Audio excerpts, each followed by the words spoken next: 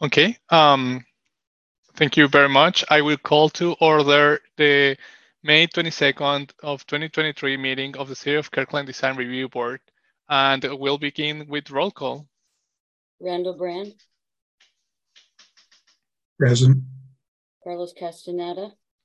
Present. Shoshana Cohen. Fatima Chauhan. Supriya Kelkar. Present. Tyler Smith. Present. Naomi Terse. Thanks. All right. Thank you very much. So let's proceed. We have reading and approval on 3 different minutes. The first is November 7, 2022. The second is November 21, 2022. And the third is January 9, 2023. Does anyone have any questions or changes to the minutes? I've found nothing to be changed or added to it, so I think we can approve these minutes as they are, unless anyone else has anything to add. So does anyone want to make a motion? I'll move that we approve the minutes of meetings as is.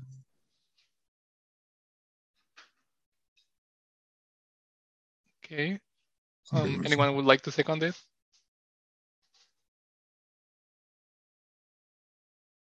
I'll second. Okay, move on second to approve the minutes as I described. Those in favor say aye. Aye. Aye. Aye. Okay, minutes approved. All right. So I'll announce the agenda for tonight. So tonight we have a continuation of a conceptual design conference. The project is a Foundry file number DRB 22-00407. And I don't think that there's anything else. So it will be the time for any members of the public audience who wish to speak on any items not related to tonight's agenda. John, do we have anyone in the list? No, there's no one in attendance. Okay. So let's just dive right into the continuation of the design conference.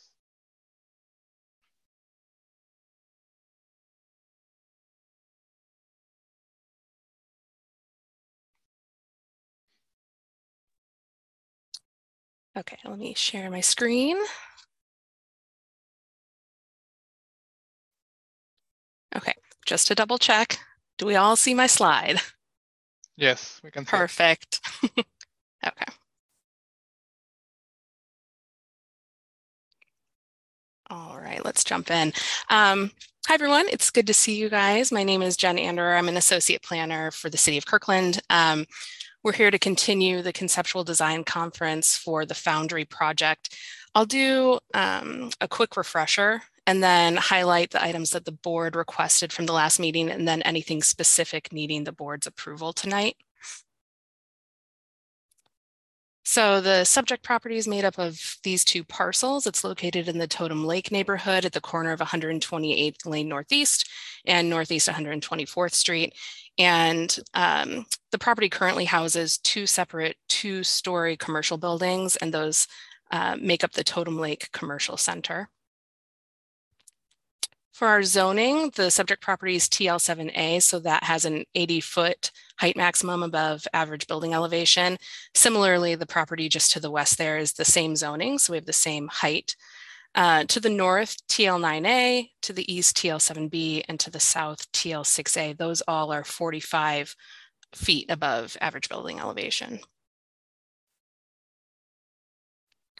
Then the massing options shown here tonight and in the packet, they vary slightly, but in general, the applicant's proposing to build a 7-story mixed-use building containing approximately 450 residential units, 13,500 square feet of commercial space, and then parking located within a garage. quick refresher and overview on our permitting process. So we're in the conceptual design conference phase of the design review. Once the board approves the CDC, we'll move on to the design response conference. And the applicant is currently working on their SEPA review or their environmental review, and that will run concurrently with the design review. And then they will also be submitting development permits for grading and building of the project. So at the last CDC meeting on February 6th, the board was concerned that the massing options were a little too similar. They discussed the need for more horizontal and vertical modulation, pedestrian connections, engagement, compliance with the Kirkland zoning code for things such as the landscape buffer and design standards for projects adjacent to the Cross Kirkland Corridor or the CKC. Pages 1 and 2 of the staff report list the specific materials that the board had requested that the applicant include in their submittal, and they've gone ahead and provided additional materials in their plan set. So for tonight's meeting, the board should discuss the project's compliance with the design guidelines, techniques to satisfy the design requirements for those projects that are adjacent to the CKC, how the landscape buffer modification results in superior design, and then any materials needed for the design response conference. And we'll go into a little bit more detail on those in the coming slides. As far as zoning, there are a number of pertinent zoning regulations. We discussed these at the last meeting. They're also included in the staff report that was provided to the board. So just in the interest of time, I'll focus on the ones that specifically require the board's review or approval. So those include ground floor retail, as we've discussed, projects adjacent to the CKC, and then also the landscape buffer.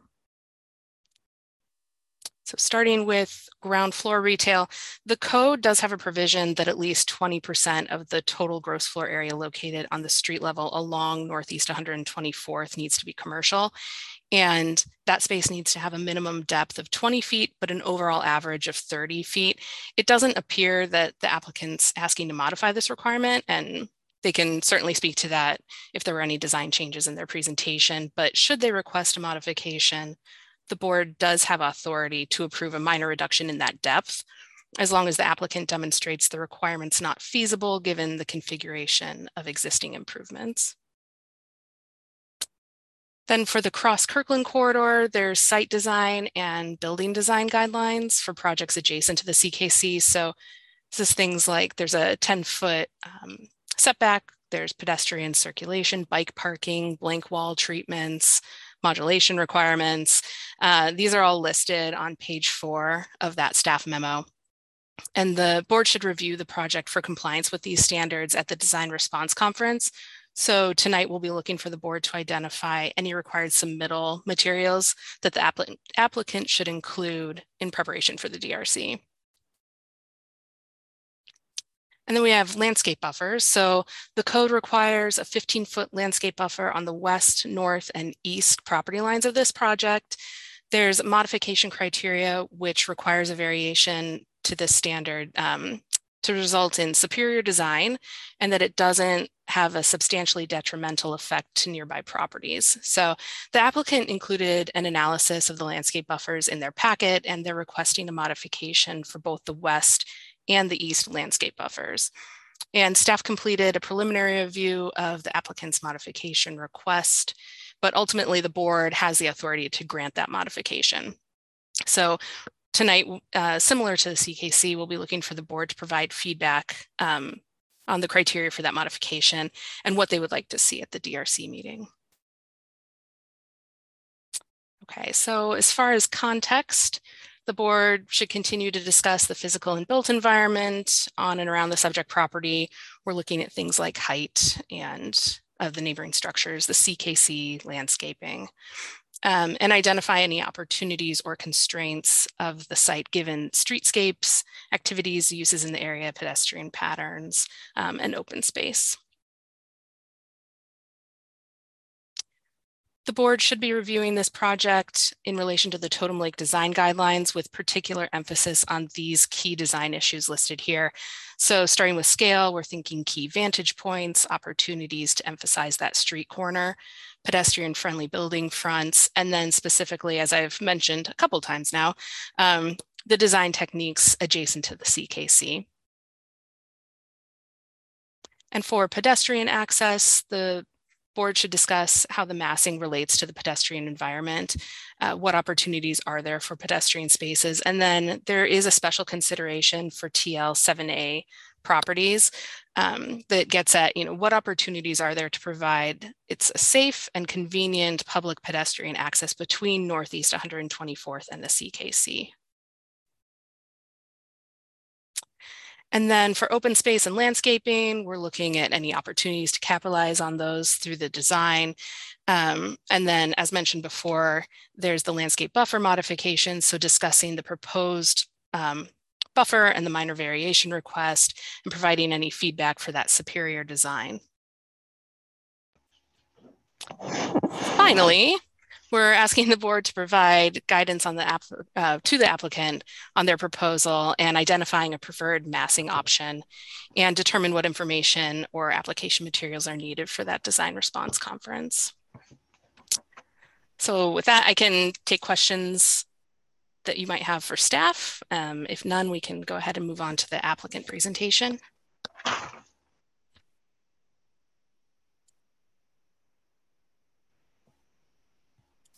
Jennifer, this is Randall. Hi, Randall. I have one question for you. Sure. And the applicant may get into this, but as it's just something that, as I was looking at it again, repeating and just getting ready for this evening, there's a series of balconies. Now, it's not at every unit and this type of thing, balconies that are extended out from the building. Are these extended into the setback area? Do you know? I'm not sure. I know that's something that we had talked about way back in a pre-submittal meeting, but I think probably the applicants, since we're at kind of more of a conceptual stage, they might be able to speak on that. Yeah, that'd be one question that I'd want to touch on. That's it.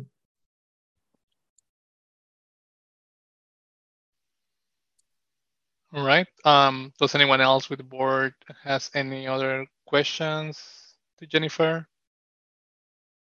If not, it's going to be moment for the applicant to start presenting.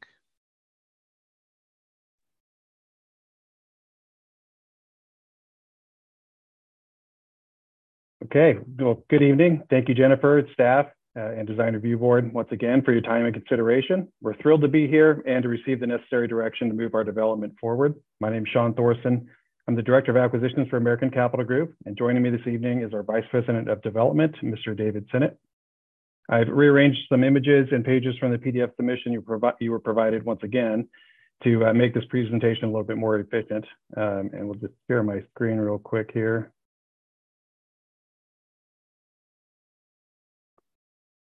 Can everybody see that? Yes, we can see your screen. Okay. Perfect. As Jennifer mentioned, our site is located at 12700 Northeast 124th Street on the eastern edge of the TL7A zoning in Totem Lake. It consists of 2 parcels, totaling the approximate 4.6 acre site you are likely familiar with. Currently, the property serves as a mix of light industrial and other small businesses, although it is predominantly vacant at this time. Since we have already dove into this previously, I'll skip over the rest of the site context for now. And then aside from that, noting our property is one of the few that borders the Cross Kirkland Corridor Trail and Totem Lake itself, the entire length of our northern side of our property. On this page, we can see an enlarged section of the site survey and several current drone shots that showcase the views of the property from every angle. Each side of the property slopes in a different direction and grade, making developing this site quite complex. The existing building has addressed this by depressing the grade of the entire site below the surrounding right-of-way, including below the CKC. And we plan to address this issue along the 2 frontages. As visually shown in photo A, the site slopes from east to west approximately 5.5 feet. Photos B, C, and D show us differing slopes from the front to the back of the property, as well as ranging from an approximate 9-foot slope running south to north on the east side of the property to over 10 feet on the west side of the property, these two areas here. So it's a little bit of a corkscrew effect, unfortunately. Jennifer's already gone through a great deal of the zoning code. However, we have included a full analysis of the applicable codes in our full submission for reference. So I'll skip over that. This section outlines a comparison of the proposed building height to the allowed height in the TL7A zoning. As proposed, our building height will be an average of 69 feet, 9¼ inches over average building grade. All alternatives will achieve approximately the same finished height. In our last meeting, the DRB requested an overlay and comparison of our proposed development to the village at Totem Lake. Using our preferred option to represent the general overall scale of our development, one can easily see how much larger the village at Totem Lake is when compared to our footprint. These are at scale as well. The village frontage is approximately 1,073 linear feet, which is more than both of our right-of-way frontages combined. Our primary frontage is only 478 feet, 10 inches. As a whole, our development's footprint is roughly 68% smaller than the village at Totem Lakes. As we can see in these two images, our proposed development is significantly smaller than the village at Totem Lake in every way. Our finished height is nearly 17 feet below theirs, and in the image on the right, one can see an overlay of our building's footprint dwarfed by that of the village at Totem Lake. So here is our entire site with an overlay at scale. As previously mentioned, our plan for this site is special. It has remained the same light industrial feel for many, many years, while the Totem Lake neighborhood has matured around it. The challenges in planning this development are equally matched by its potential to bring new residents close to the natural beauty, connectivity, and convenience Totem Lake has to offer. We aim to enhance this a step further. We want our future residents to have uninhibited access to these area amenities. As such, we envision a site that is easily accessible by residents, the public, first responders, delivery drivers, and more. Our proposed site includes a two-way drive aisle, a pedestrian ADA accessible pathway, and abundant landscaping on all sides of our building. We are restoring the wetland critical area from the concrete it is currently back to its native vegetation, providing a publicly accessible fitness park with picnic areas, a sprint track, landscape buffers, as well as 2 access points to the CKC, both of which are ADA accessible. This one would be through a ramp, and this is a straight shot to the CKC from our park. And we've got pedestrian access surrounding the entire site where there is none now. And actually going, I'm just going to go the wrong way here. Going back, the building frontage will welcome visitors to a beautifully landscaped pedestrian plaza with access to retail nearly the full length of our site. So retail will start here and continue all the way to right here.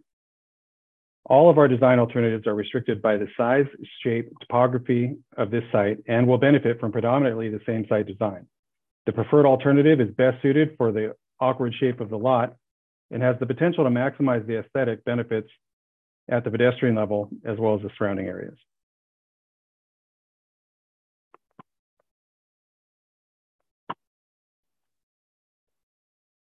KZC section 55.51005, special regulation 5 requires a 15-foot type 1 landscape buffer between private properties.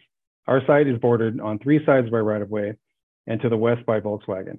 In order to provide usable vehicular circulation, pedestrian access to the CKC, the new park, garage access, and a fire lane, the landscape strip that we propose must be slightly modified on the west and east property lines to accommodate these necessary improvements.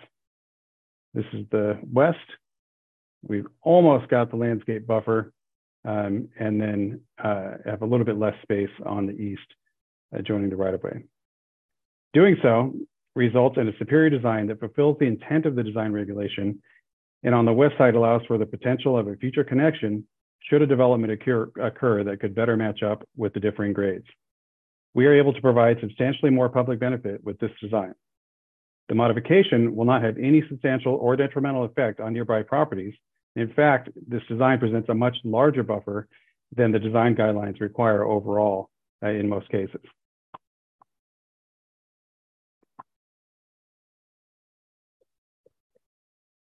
The landscape buffer to the north along the CKC has now been incorporated into our design and runs adjacent to the CKC, the majority of the site along the north property line. The KZC outlines guidelines for properties along the trail. All proposed massing options are designed with the CKC guidelines listed in KZC 115.24, in addition to having achieved the design guidelines outlined in KZC 95.45.1. The north property line will feature a 15-foot type 1 landscape buffer with trees planted every 20 feet of at least 70% evergreen tree species. Over 60% of this landscape buffer will be covered with low, medium, and large shrubs in addition to ground cover. And these are just some general examples of what that could look like. Okay, in our previous submittal, the DRB requested the same level of detail in all proposed options as our preferred option. As you can see, we've gone above and beyond to achieve that. Due to the complexity of this site, between the aforementioned grade changes, alternating slopes, and adjoining right-of-ways, and high groundwater, the diamond-shaped site really only lends itself to a single building.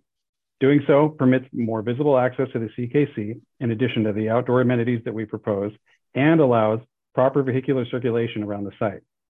A multi-phase or multi-building approach is not financially feasible in the current economic environment either. These three different approaches have been designed with the DRB's initial comments carefully considered. While all options are technically feasible, the preferred option still poses the greatest benefit to the surrounding area, even at a distance due to its tasteful design approach.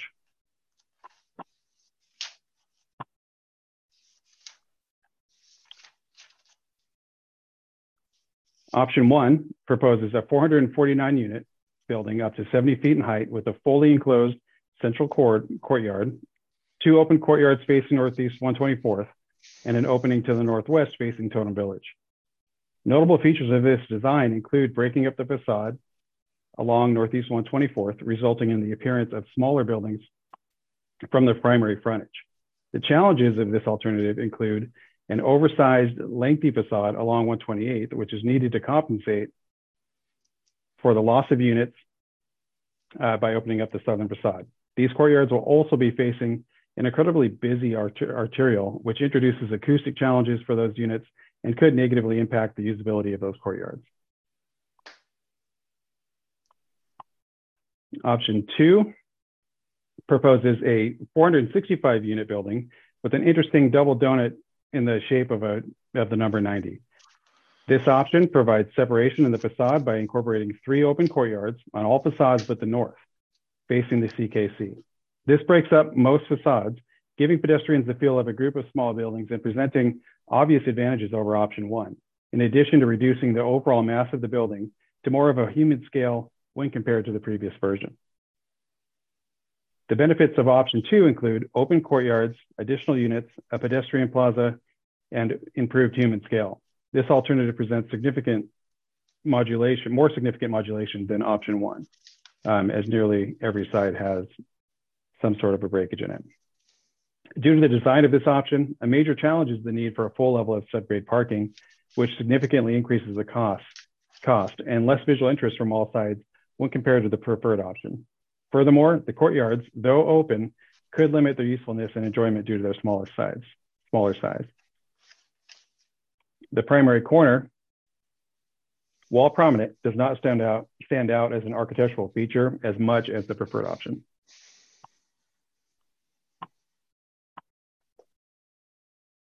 Option 3, our preferred massing scheme, integrates most of the most effective aspects of the previous options while introducing innovative new features. This design proposes private balconies that are partially recessed and appear to be built into the facade on all sides, extending up to the 6th floor before stepping back. This creates an interesting varied facade and enhances the human scale of the building. As with the previous alternatives, the primary frontage along 124th features a pedestrian plaza that supports retail space running almost the entire length of the structure. Special design and material treatments are applied to both the northwest and southeast corners to increase visual appeal. And the north and south courtyards open up towards the northwest and southwest, offering views of the village and showcasing a tastefully designed architectural feature corner, just here. This is the corner of 128th and 124th. This alternative does not require a full level of subgrade parking like the previous versions, and therefore we are able to reduce construction costs and get this closer to becoming a reality.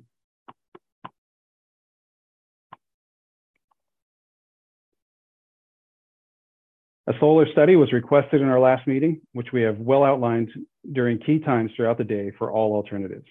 While no options appear to fully shade any adjoining buildings, the preferred option goes a step further due to the orientation of its feature corners, which breaks up the shading impacts over the other two options. You can see that this is the preferred, and there's just a bit less shading than you see in the other two. Ground floor retail. All alternatives will include considerable ground floor retail. Kirkland Zoning Code 55.51.02 requires 20% of the gross floor area of the street level floor area along Northeast 124th to include commercial use. Our ground floor street level ends at the orange line, along with the wall on the opposite side of the retail and guest parking area indicated in purple. The area in blue represents the approximately 13,444 square feet of retail provided, which is about 43% of the street level gross floor area. The frontage along Northeast 124th is comprised of 80.29% retail and benefits from a sizable pedestrian plaza. Let's skip over this one. You saw this image earlier, but this is an image of option 3, our preferred alternative, and provides a visual example of our proposed pedestrian plaza and what the commercial, shopping, and dining experience could look like. When we bring the site back up to grade, as you can see, the pedestrians will have the option to use the sidewalk or the pedestrian plaza, which provides weather protection and access to the coffee shops, restaurants, shopping, and other new experiences that we envision here.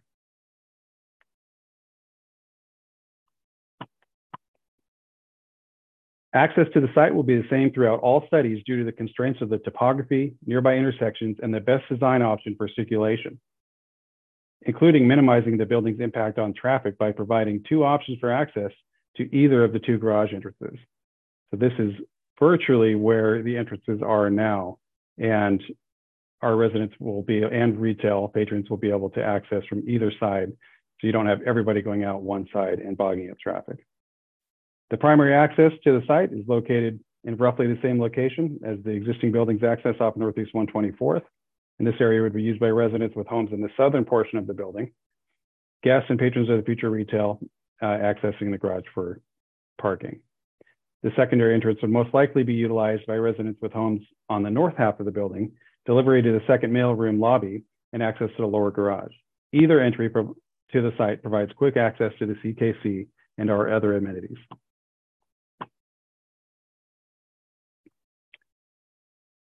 This is a pedestrian-oriented perspective of our our preferred option, option 3, compared to the existing site. And while all alternatives have some form of feature corner, our preferred option takes this to another level. As shown here, the existing site is approximately 8 to 10 feet below the right-of-way, offering no pedestrian interaction at all. Our proposed plans change that by bringing the ground floor up to the pedestrian level, creating a much wider sidewalk and a more pleasant pedestrian experience. Our preferred alternative incorporates a large public amenity space into this corner, further opening up the space for use while improving the vehicular line of sight when turning onto 124th. This is an example of our primary entry to the site off of Northeast 124th and the pedestrian access between the commercial plaza and the retail parking garage. We would go in here, parking garage is back here, pedestrians have access to the plaza and retail up this way. As proposed, the west side of our property will feature a landscape buffer between the Volkswagen site and our property, flanked with new healthy trees, the full length of the property line. To the east of the drive aisle, residents with apartments on the southern half of the building will have access to the upper parking garage. The ground floor will feature parking for retail and restaurant customers, as well as residential guests. Patrons of these spaces will enjoy structured parking and pedestrian access via a sidewalk running from the garage to the right-of-way. That's here.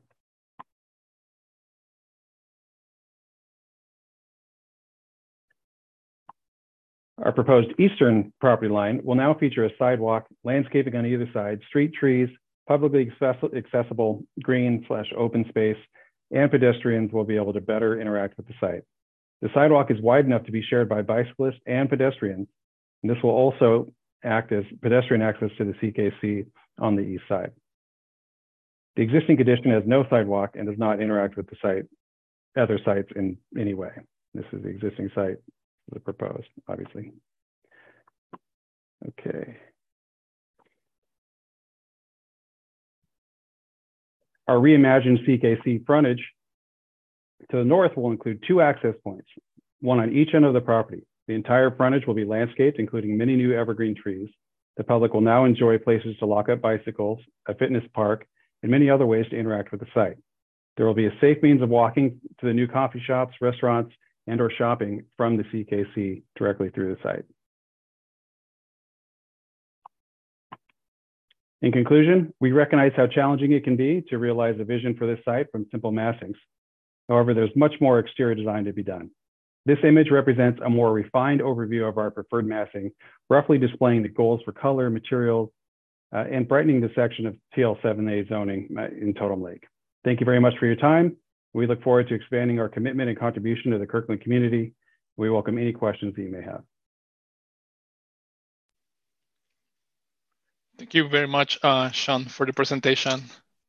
So now it will be, now it's time for the board to make questions to the applicant regarding this project. Board members who would like to start?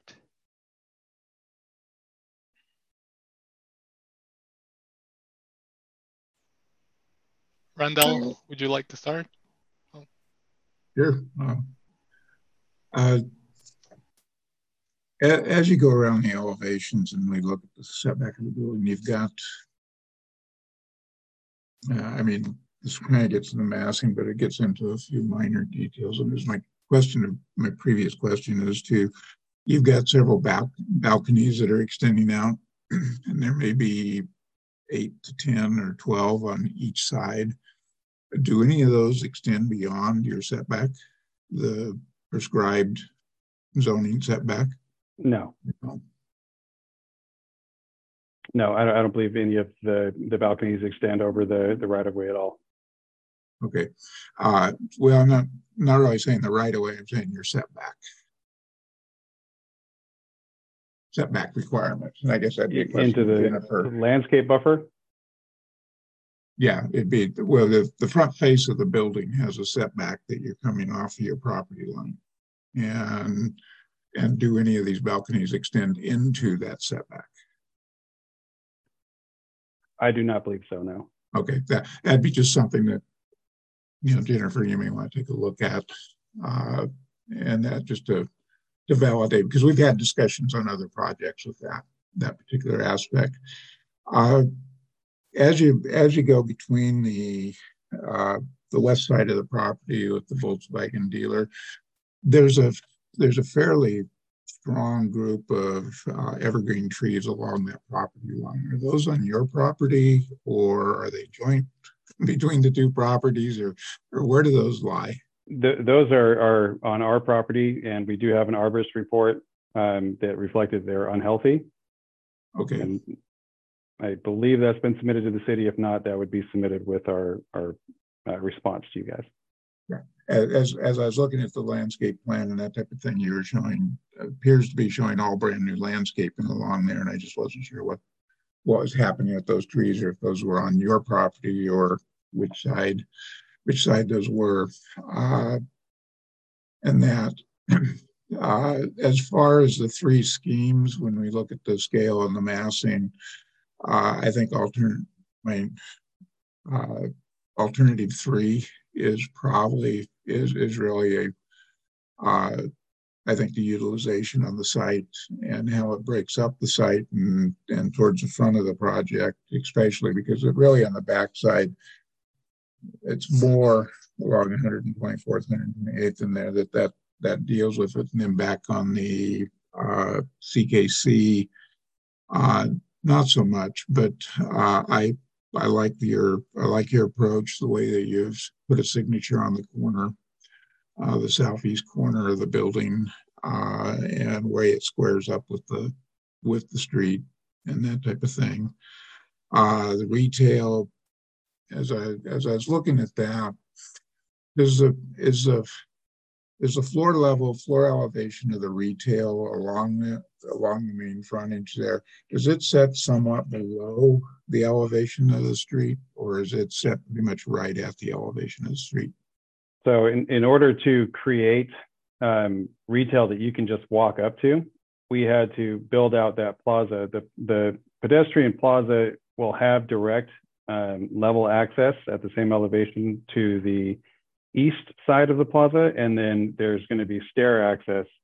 I think it goes from 2 stairs to 3 stairs to 4 stairs at the very end of that plaza. And that way, when you're up there, you can utilize that space for eating and shopping and all of the fun things that we want people to do at this building, as opposed to having retail at different elevations throughout the right of way.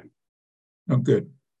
No, that is kind of how I was reading it, but there's a little bit of, but I mean, it's a long enough frontage that keeping it to all one level is kind of tough to begin with anyway. So very much so.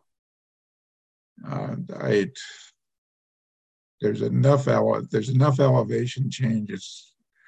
It isn't enough to start stepping the building and that type of thing, but yet it is enough that it really sets, it can be a little difficult to work with, and you can see that happening with the building. I think at this point in time, that's pretty much all my questions for the applicant, because we'll get into materials and finishes and that type of thing in the design response meeting and that. But the particular option or alternative that you've presented here, and in the way that we've looked at the other two, I would, I look at it that the number 33 is probably a very viable option. So thank you. Thank you. Thank you, Randall. Supriya, would you like to be next? Yes, thank you, Carlos. My apologies, my camera is not working. My question was, I was looking at option 3, and you just talked about the articulation of the facade on that southeast corner. And I couldn't see in any of the views the articulation at the pedestrian level. It seemed like it was just either a storefront system at that corner. And what does the plaza do at that very corner? At the corner? Yeah. So the plaza does not continue onto the corner. Those are just storefront windows that would lead into our lobby. If you're talking about the corner on 128th and 124th. Yes. So that would not be part of the plaza. And it actually, I'm using my cursor to show myself, and you guys can't even see this. But there's on the corner, the grade still goes down. So we had to actually include these core 10 planters that are going to fill that space and kind of step down to meet the right of way going down 128th. So there's really no way for that corner to have any additional room from what we've put there as it is.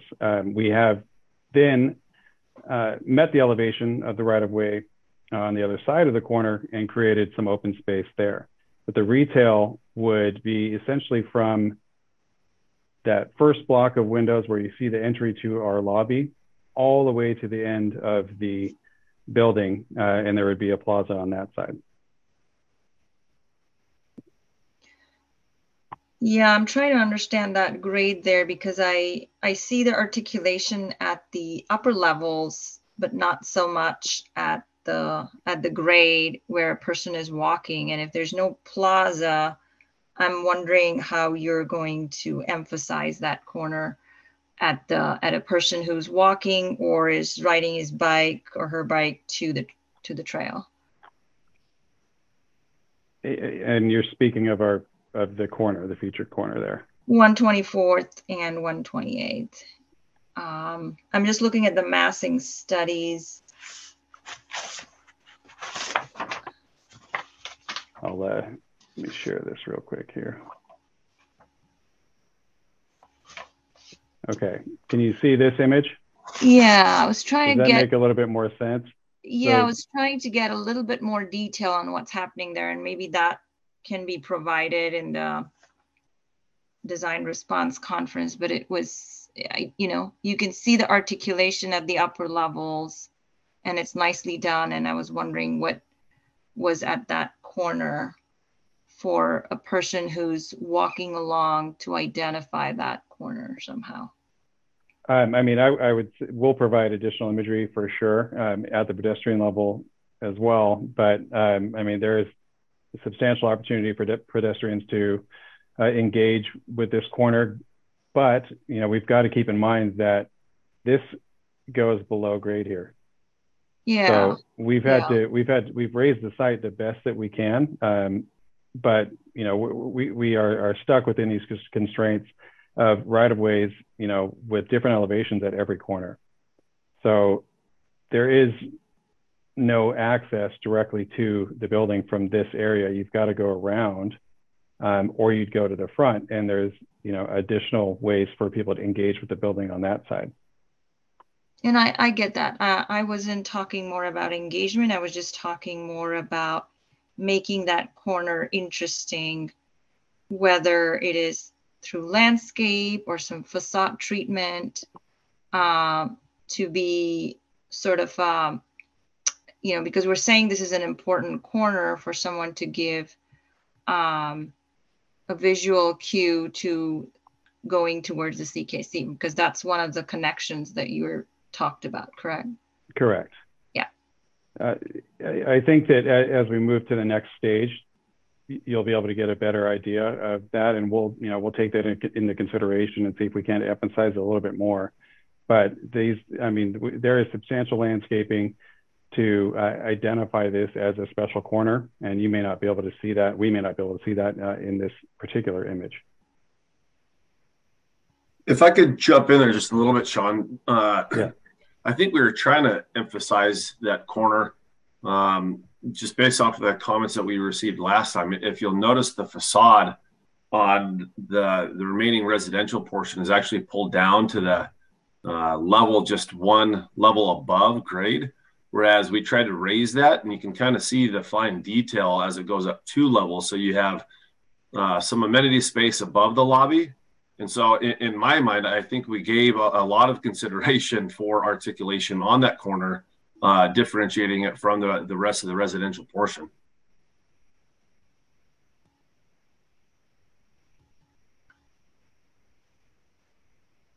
Yeah, I was talking more about at the pedestrian level. I can see you've broken the levels up so that it is to a pedestrian scale.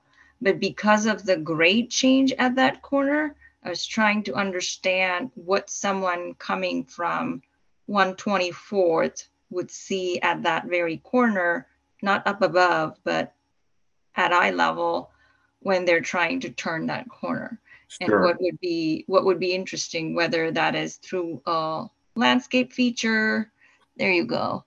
Yeah, I think the plan shot gives you a little bit better of a view.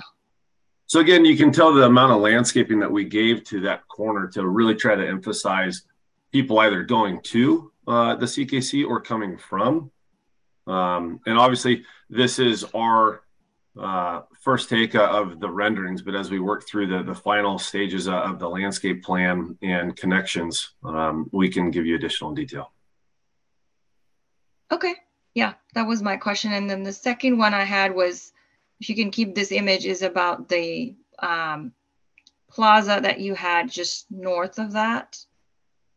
And maybe in the design response conference, you can talk about how that space is going to be detailed. I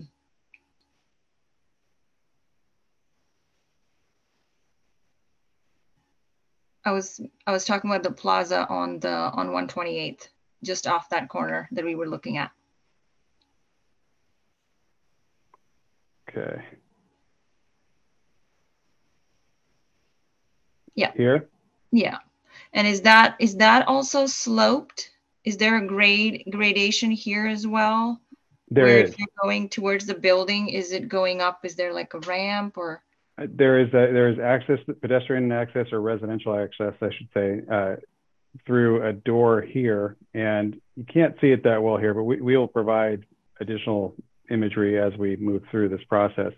But there is a grade change. It slopes down this way, and it slopes down this way, it slopes down this way. But we'll be able to provide additional detail there so that you can get a great idea of what our intent is. Okay, thank you. That's all I had, Carlos. Thank you. Thank you very much, Supriya. Tyler, would you like to be next? Yeah, thank you, Carlos. So, funny thing, I'm actually going to challenge the preferred, which I never normally do. I usually go for what is preferred. So I actually like the layout for option 2 compared to option 3. And the reason is behind that is because that with the details that you've added in option 3 could be applied to here, and maybe some shifts of things. And that also is going to lead to a couple of questions I have about if you're able to maybe change how the retail is structured. I think it gives a little bit more of an open feeling, or it could lead to more of an open, inviting aspect to pedestrians, retail, and residents. We were talking about how Totem Lake Village is, we're sort of comparing in certain aspects, that aspect of it. So I worked with Compass Realty, who has an office there. And when they were asking, or when they were researching on where they wanted to put their location, why they prefer that area is because they like the combination of residential, community, and retail all together. They had that open space. And it was very conceptual from the freeway point of view and also from the main drive going right there. So a couple questions. If you were to take option 2, right? And you see where the 90, if you're looking at the 90 building, and there is a spot where the building is curved, and then there is supposed to be retail. If you were able to cut that out and push that back, is that an actual possibility where you can make it more sunken in so that it's more open to the general public from that side? We're dealing with the elevation changes at that grade or at that corner. I don't think it would be. So would it make any the further we set that back, the more challenging it gets. I mean, that's why the existing development just abandoned that approach altogether. And then, another thing to keep in mind is that while this is feasible, it does require significantly more parking, and may not be financially feasible if we have to go subgrade, because that's going to require some significant waterproofing and bathtubing due to the groundwater. Okay. And at least not today. Okay. So that makes more sense there. Tyler, just to jump in and give you some more information on that. I mean, as we've been putting this together, we've been getting additional groundwater testing, which is consistent on a month and quarterly basis.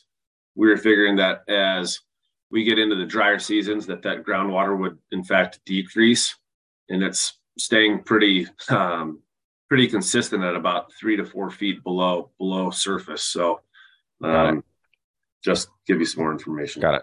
So then, okay, so we'll go with option 3 for preferred 3. Last question behind that: is there a way for 124th, because it looks like it's just one big standard building wall right there besides where that corner is, where Supriya was talking? Is there a way to kind of push that back or break that up just a little bit to give more of a sort of breakup feel, so that if you were to come from 124th, it looks like it's a combination of retail and community that you can go into? There's more of like a what's the best word to describe, kind of like how it is with Village, where you walk in and you have that whole area where it's retail and there's a little community part that's there. Is there any way that you could break that up just on that side of the building on 124th? That is not retail right there. Again, that's just the windows to our lobby. And then these may not be the best examples of how far that is pushed back, but there is a pedestrian plaza that is similar to that. And the best that we could do while trying to create a level area to actually access that commercial space. You know, the fortunate thing for the village is you've got a nice flat space and you can just walk into the building. We've got to create ADA accessible, financially feasible, and good looking access to the building. And it is set back. I think that we could provide additional imagery that might help you see that a little bit better. Do you have that?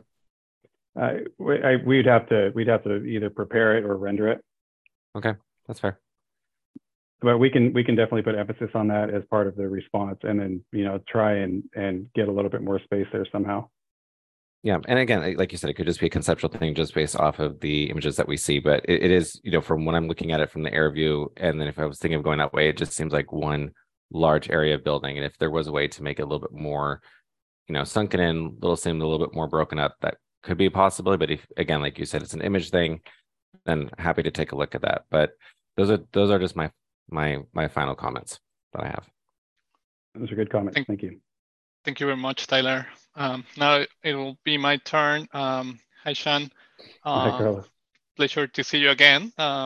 Likewise. So regarding massing options, I know that this was a discussion last time, and I'm glad to see that you guys came back with new options.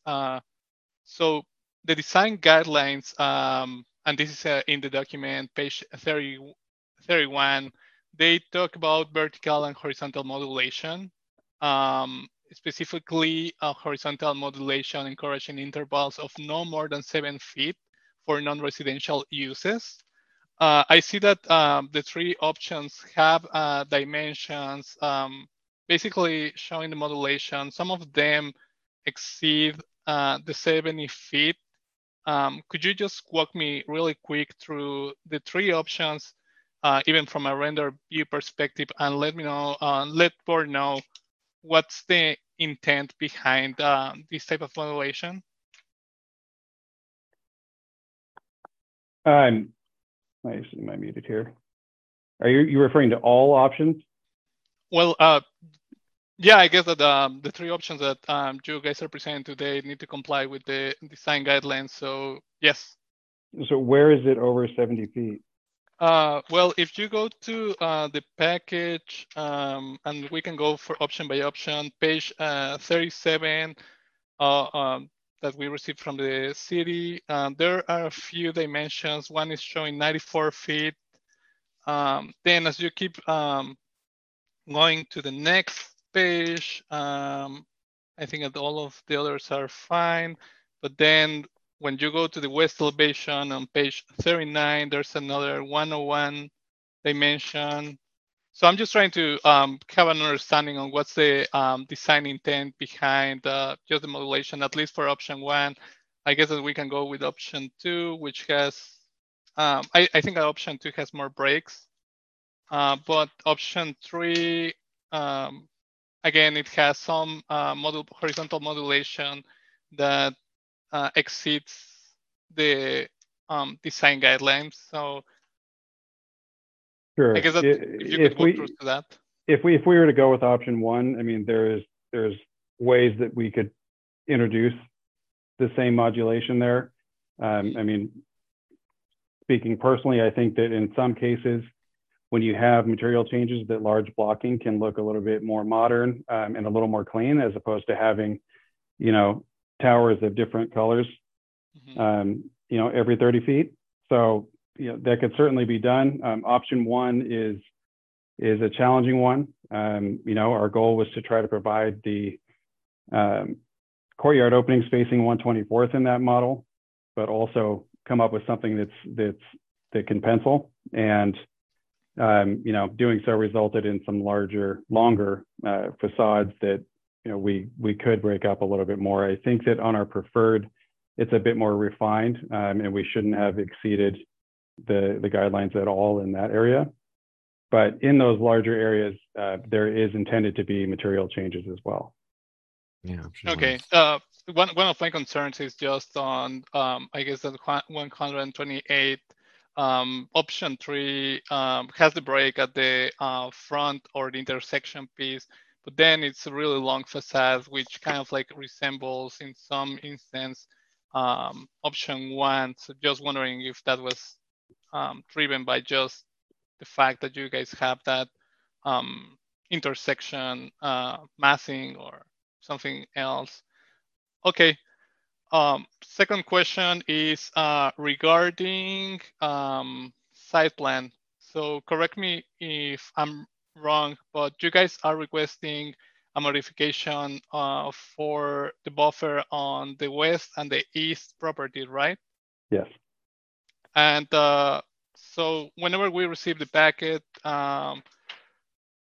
it seems that there are different massing options, but the site or the site plan is the same. So could you walk me through in a specific option to what are the benefits or the superior design on why this should be granted? From a site plan perspective? Yes. And why the modification should be approved. We went back to the drawing board and did our best to provide the landscape buffer. I mean, we have to utilize the space, the most efficient way that we can. On the east side, that's a little bit more self-explanatory, just due to the grade change. We have to pick one way or the other in order to have site circulation. So by moving the building a little bit closer to the sidewalk on the east, we gain a bit more room on the west, but there's not enough space for us to provide a buffer and get closer to that site. So in doing so, and creating that drive aisle on the west side. You can share your screen if you want. Okay. I know, I just sit here and point at stuff on my own screen. I know, sometimes it's challenging, so I guess that it helps just showing it. I've shown you guys so much. Okay. Can you see that? Yes, I can see it. Okay, so this is the west and the east side. The shape is very challenging of this site. Our goal is to provide pedestrian connections to the CKC, first and foremost, circulation and access for the retail customers to be able to access the shopping and dining safely. That needs to be done via a sidewalk this way so that they can access the garage. We also want to give our residents 2 different options to access the site. If they had one option, you have to imagine that you've got, 700-800 people coming out one exit onto 124th. This way, it breaks that up and it gives people different options to leave and enter the site throughout the day in multiple different areas, regardless of which parking garage they need to go through. So getting onto our site and being able to access those garages is paramount in reducing any sort of congestion. Having this circulation provides fire lane for fire trucks all the way around the building so that we've got a nice, safe access for the fire department in every corner of the building. There's also fire hydrants throughout the site. It also provides pedestrian connections to the fitness park back here. So you'd be able to walk all the way through the site safely through a nice landscaped pedestrian pathway to the park, and then access the CKC here or access the CKC back over here. Again, it's a diamond-shaped lot, and we're trying to build a diamond-shaped building, which doesn't lend itself to the most efficient construction. But we've nearly achieved what you're asking for in a landscape buffer on the west. And I would say that if we were to take into consideration all of the landscaping provided on the west, that it far exceeds the 15-foot landscape buffer. So let me just see if I understood. So the fire lane, it is a requirement, right? It's not an amenity. The fire lane is not an amenity, no. Okay. Second thing, so the buffer is a requirement again. What would be the difference by pushing the building more to the east and the west on each side, depending on where you are, to just provide the buffer that is required? We would have to look into that. I believe we were trying to get the best of both worlds, or the most that we could in this this design, we may be able to push it a little bit further to the east, but we have elevation change here as well, which starts to eat into the building and the lobby. So it's tough to meet all of the elevation changes and have the building meet the right of way and provide circulation and create and design a building that's financially feasible that we can actually get built. We can try with the preferred option to get a little bit closer, but I think that this provides a better design and aesthetically a much nicer access on both sides, down 128th where there's currently no sidewalk, and then, throughout our site. So, but these two buffers are required. And typically with the DRB, based on my experience, we've granted projects variations or modifications depending on what they give back to the property. From what I've been hearing, the fire lane is a requirement from the fire department that you need to comply with. Now pushing the building more to the east and west seems that it's just trying to take more advantage of the site. But what is it really or truly giving back that is not something that is required by the code? For instance, we've seen other applicants, other projects where they give a public space at the front where they have main streets. That part at the back, was that a requirement or? No, we are providing a very large fitness park along the CKC. It's going to have a trail throughout. It'll have places for people to sit and eat. It will have sprint track and fitness areas. All of this is publicly accessible.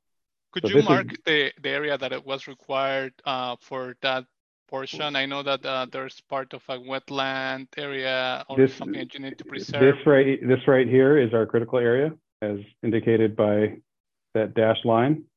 Okay. So all of the rest of this is all a fitness park. There's going to be bike lockers there. We may have water fountains. I mean, this is not required. This is an amenity to the community. Okay. All right. I know that's one thing that we had discussed before too, but that you want a minimum dimension.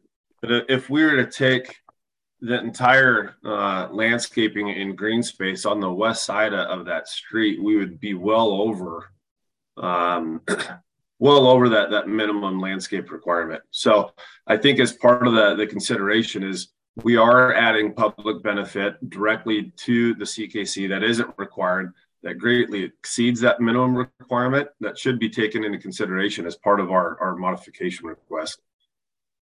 Then this overhead on the southeast corner at 124th and 128th also doesn't really reflect that landscaping pedestrian area on the corner. That again is not required by the city, but trying to emphasize that corner for both our pedestrian orientation, the community, and getting people as a waypoint off of that corner to 128th, I think is something to be considered as well. And how does that relate to option 2? Because right now I'm just seeing option 3, which basically the applicant is trying to push us to select, but other option 1 and option 2 seem that they then do not have a real reason to just even grant that. So the layout that we are being shown wouldn't even meet that or those concepts that you guys are stating. That's not correct. The public benefit is still there for all options. The need for the modification is needed for all options. And we're not pushing the DRB in any direction. We are requesting that you strongly consider our preferred option. That's the option that we know that we can actually build under the current economic conditions and that we feel best benefits the community. But I think part of that too is, there's code, within the city to allow for modulation from what's required. That's why it's in there, in order to have some understanding of building something that doesn't just fit perfectly as a piece of puzzle, right? That this is a jigsaw puzzle that we're trying to solve for everything. And there's specific requirements that we are hitting. And there's a couple of things that we're requesting, some consideration in order to make a beautiful, beautiful development. For consideration of modification. And that's what we're asking. Yeah, no, that's fine. I'm just questioning the design and what is being presented, just to understand the three options as we're discussing right now, the massing and how it relates to the site. So thank you for the clarification, David. So if we go to option 3, and Sean, would you be kind enough to share your screen, the presentation? Option 3, I think that there's... Carlos? Yeah, you can go to page 68 of your presentation, or page 57 of the initial submission? Of the submission that Yes. you're presenting today. I just have to pull that up here. It's alternative 3 landscape plan. I think that it's page 66 in your presentation, or at least the one that we received. My presentation was reduced in order to simplify the presentation today, but the submittal is a separate document, so I just have to open that. I have that, Joe, if you want me to open it. What page? 57? The one that is showing is the option 3, where you can see the site plan. I believe it's 67, Sean. Okay.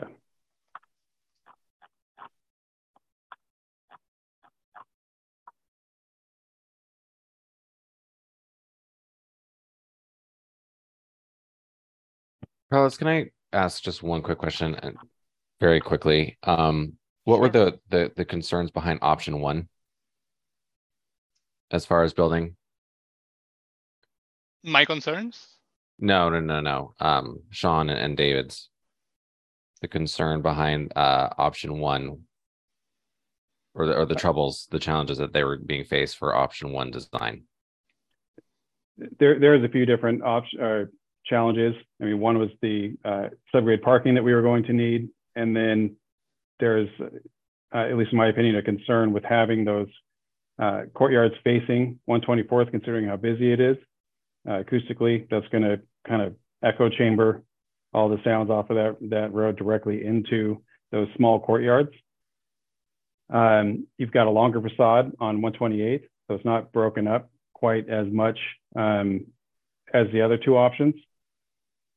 And while it still meets the code generally, or the guidelines generally, it in our opinion, doesn't look quite as good as the other two options, in a finished product. Okay. Thank you. Carlos, is this what you wanted to see? Could you go to a site plan view of option 3?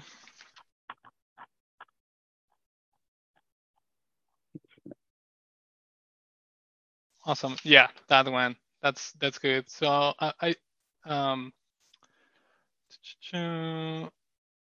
okay, so could you zoom in on the southeast portion of the building where the green landscape area is? Yes, that one. All right, so I'm trying to understand just the massing volumes here. So it seems that you guys have basically a cut of the building, providing that green area. And then as you keep going north on 128, the building appears to go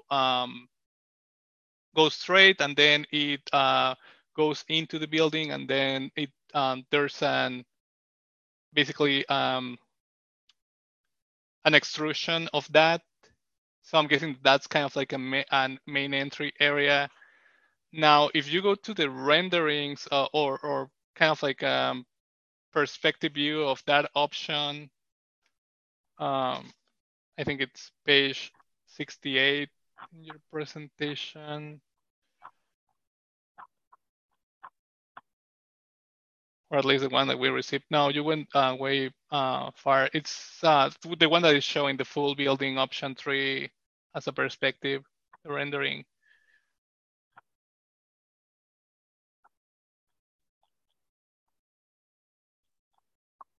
I'm just trying to understand the plan versus the footprint, because it seems that there are balconies in that area, and then it basically is pushed back and then goes again. There's an extrusion, so the volume has some sort of modulation, right? Yeah. It does. So the site plan is going to reflect the garage level, not the residential level, because that's the level that's I'm actually concerned in about contact. that, because the residential level seems to offset from the building footprint few feet, I'm guessing, or probably inches. But whenever we look at the site plan, and unfortunately, I cannot even read it in the digital version, but the dimension that is measured from the edge of the building footprint to the property line is very short. So I'm concerned about those upper residential areas being extruded into the property line, as it seems that it might be in conflict.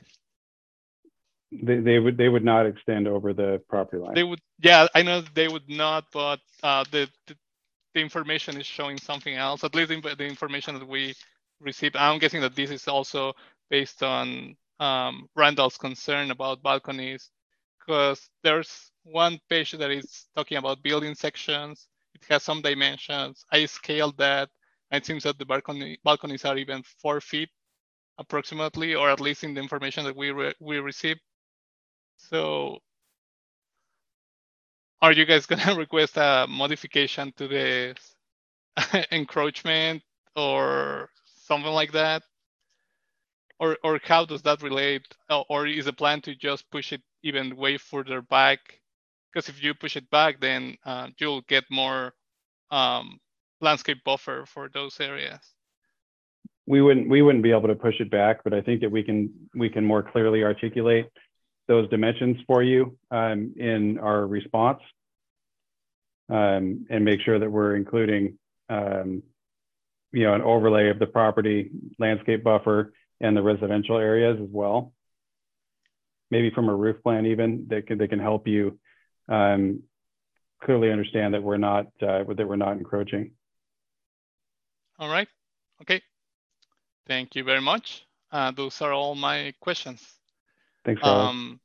So now we'll proceed. I guess that John or Jennifer, let me know if there's anyone in the audience who would like to make some comments or questions to the applicant about this project. Yeah, there's no one in the audience, Carlos. All right, I guess that now we'll just jump into deliberation. So at this moment, it's time for the DRB to deliberate about this project. Board members who'd like to start. Just a reminder that tonight we are reviewing the massing in specific these 3 options to provide guidance to the applicant for their conceptual design, for their design response conference. Randall, would you like to start?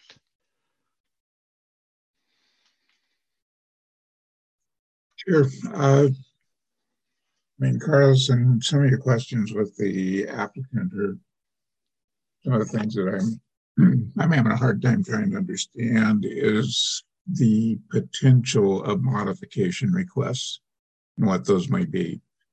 And those aren't necessarily outlined here tonight.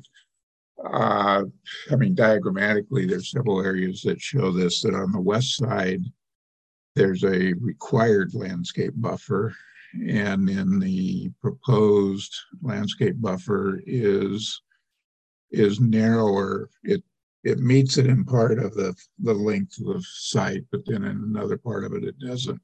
Now, what appears to be happening here, and this is that they're taking the massing of the building and they're moving it around on the site.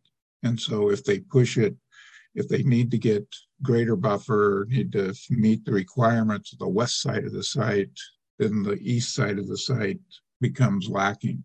We all of a sudden we're missing there. And this is where, you know, the question comes up of we've got balconies that are penetrating or extending out from the face of the building, which I assume the face of the building is in line with the setback limits of the building itself. And that balcony extending out would be then another request for a modification. And traditionally, we have not, you know, the way that that is outlined in the code or in the guidelines is that if for some reason because of the site or of some issue that they cannot get that to happen within the design of the building, that we would look at a balcony that's extending out, but we have not traditionally accepted that. And so I just want to say to the applicant that if that's what you're pushing, you know, that doesn't mean that you can't push the balcony into the building. Instead of having something protruding from the building, it may be setting back into the building. Now, that doesn't work with your economics or your square footage or whatever that may be, but that's not our issue. That's an issue that's with the setback requirements of the property and the city code. And so I just see the building staying in a very rigid form and moving one way or the other way, and then asking for modifications on either side. And the way the code, or my understanding of the code is written, is if the building cannot be modified to meet the city standards because of some unreasonable situation. And I don't think that, you know, economics have been brought up quite often. And yes, I deal in development and I understand that, but basis of the city code design doesn't look at it that if each of your units are 6 inches narrower, okay, yes, that does take square footage out of the plan. It takes, you know, if you're sitting there running at a per square foot cost or rental rate or something of that sort, then yeah, it plays with your performance. But that type of thing, that kind of issue, when all of a sudden now we're starting to talk about a lot of modification requests, and they may be minor modification requests, but when we start looking at both sides of the building and a variety of other things, that's a lot more than what, you know, the years that I've sat on the design review board that we have allowed. We've looked at this and said, you know, on the west side of the building, a protruding, you know, just across the street at the old AT&T site, and that we had a situation where the tower portion or the high-rise portion or the 5 floors above the building were set back about 20 feet over the top of the retail. Well, that was protruding really into their section of the building, or into that, not into the building setback line from the property line. And so that was approved, but when we went to the south side of that building, we had balconies that were extending out, essentially out over the sidewalk and over the building setback line, and of which we didn't approve. And so I just want to make this statement that the applicant needs to look at this, and it just feels like we're moving the building around like an amoeba. And yes, it pushes on one side and the balloon pops out on the other side. And that's not what we're looking for. There's got to be some sort of design compromise in there that pushes that around. And I fully understand your economics and the number of units you need to have and this type of thing, but that's where, you know, we've got to look at that and say, okay, is that, generally there's not prescriptive type language in the code that talks about economics of a project. We talk about the design of a project and the envelope of the project and the massing of a project, and the economics for the for the owner or the developer fits within that envelope. And then it's yes or no. And then we start pushing, and so the modifications on the west side seem, because you've got a wide expanse there for building setback, and you've got the fire lane and that type of thing, that tends to work for modifications. On the east side, I see that as pretty rigid. There's a building setback, prescribed code building setback line and buffer and all of that, and now we're pushing into that. And I think what we're going to see, or it would see, is a request for a modification there.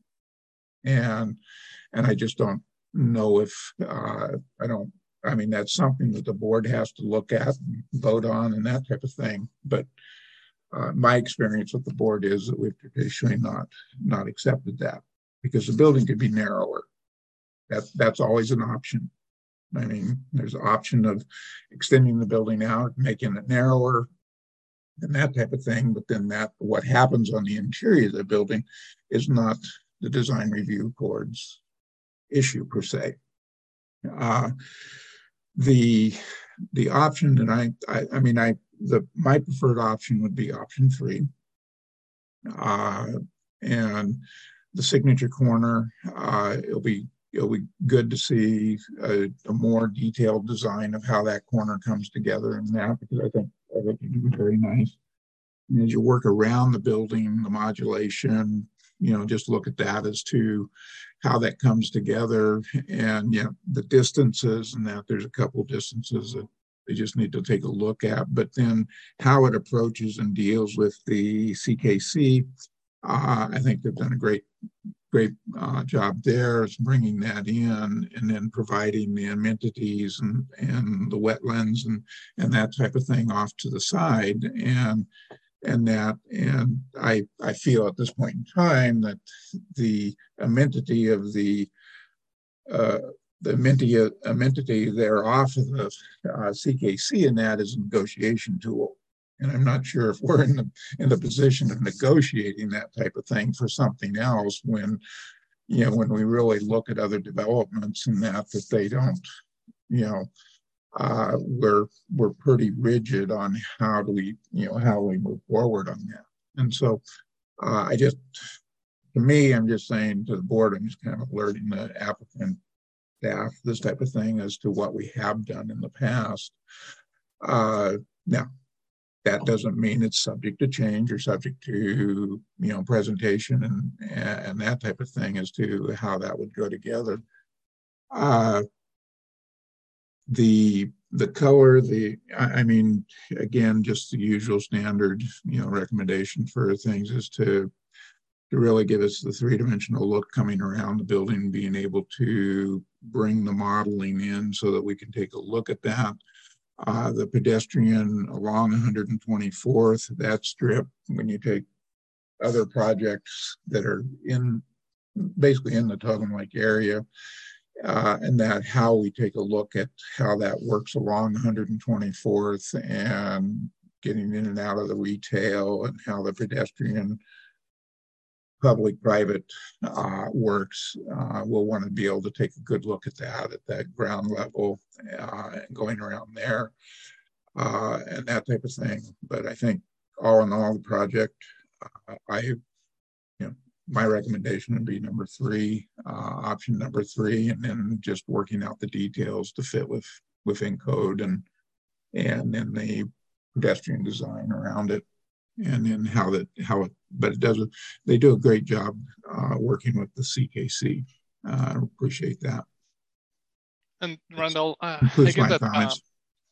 Thank you, Randall. I just wanted to follow up with you on basically the building footprint. At this point, we are reviewing the project for massing, just basically a rough volume. We are not even looking at balconies at this stage, although it's nice when the applicants kind of like plan for that, because in the future we don't have to struggle giving them recommendations on how to comply with the design guidelines on those areas.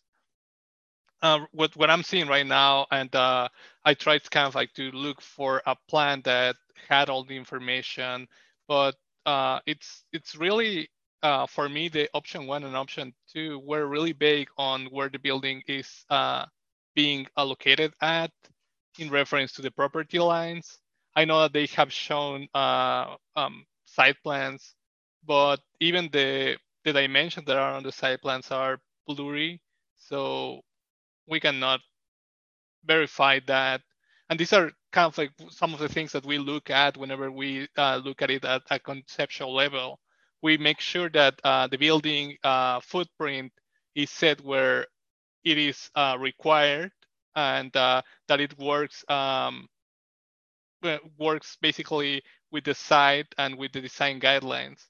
But if we don't even know exactly where the building massing is being located at, I feel that we are incurring into issues by providing feedback to the applicant when we don't really know exactly if it's going to work.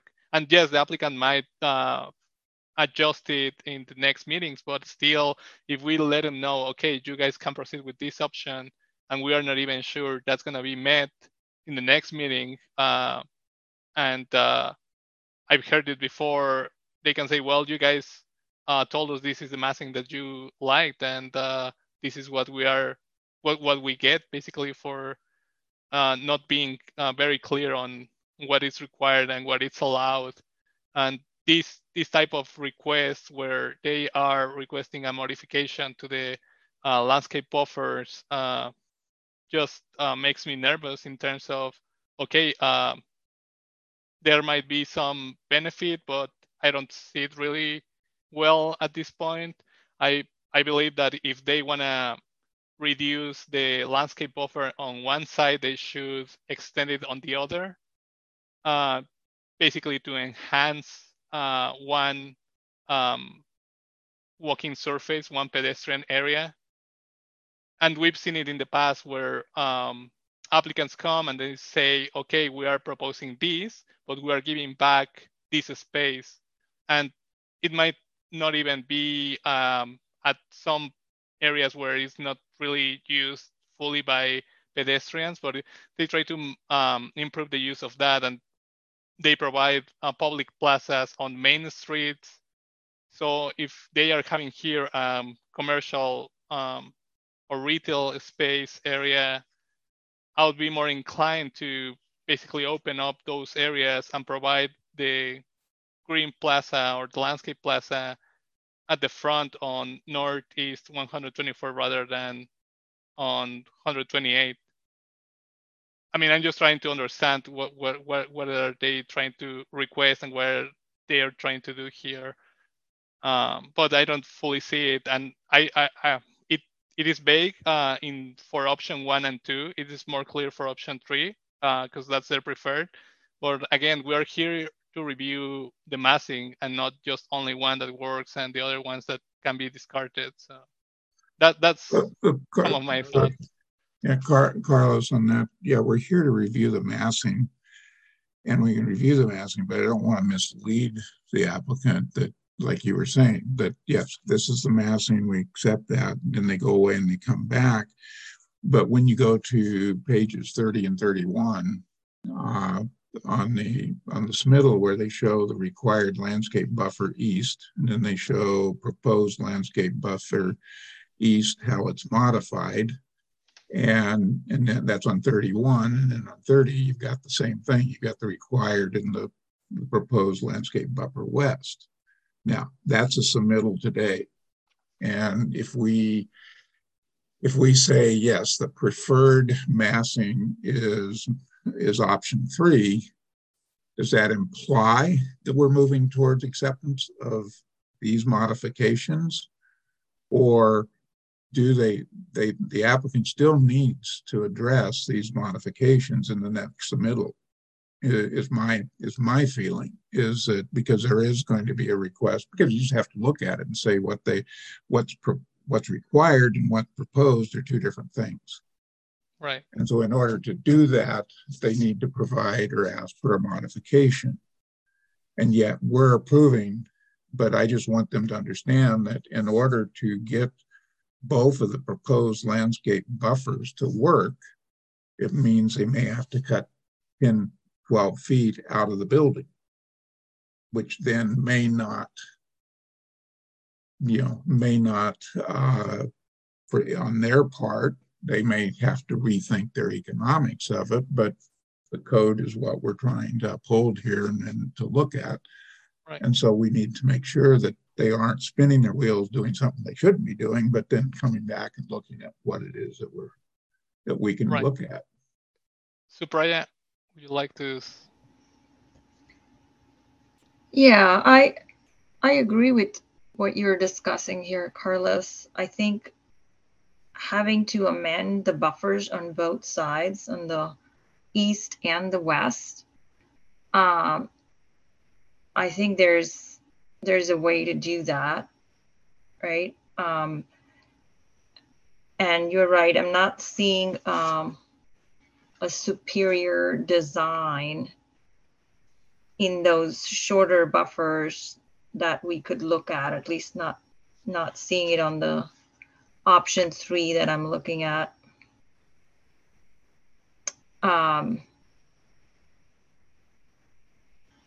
Because you're right, if the buffers are not met and there's a need for the building to change, it could affect the modulation and the massing.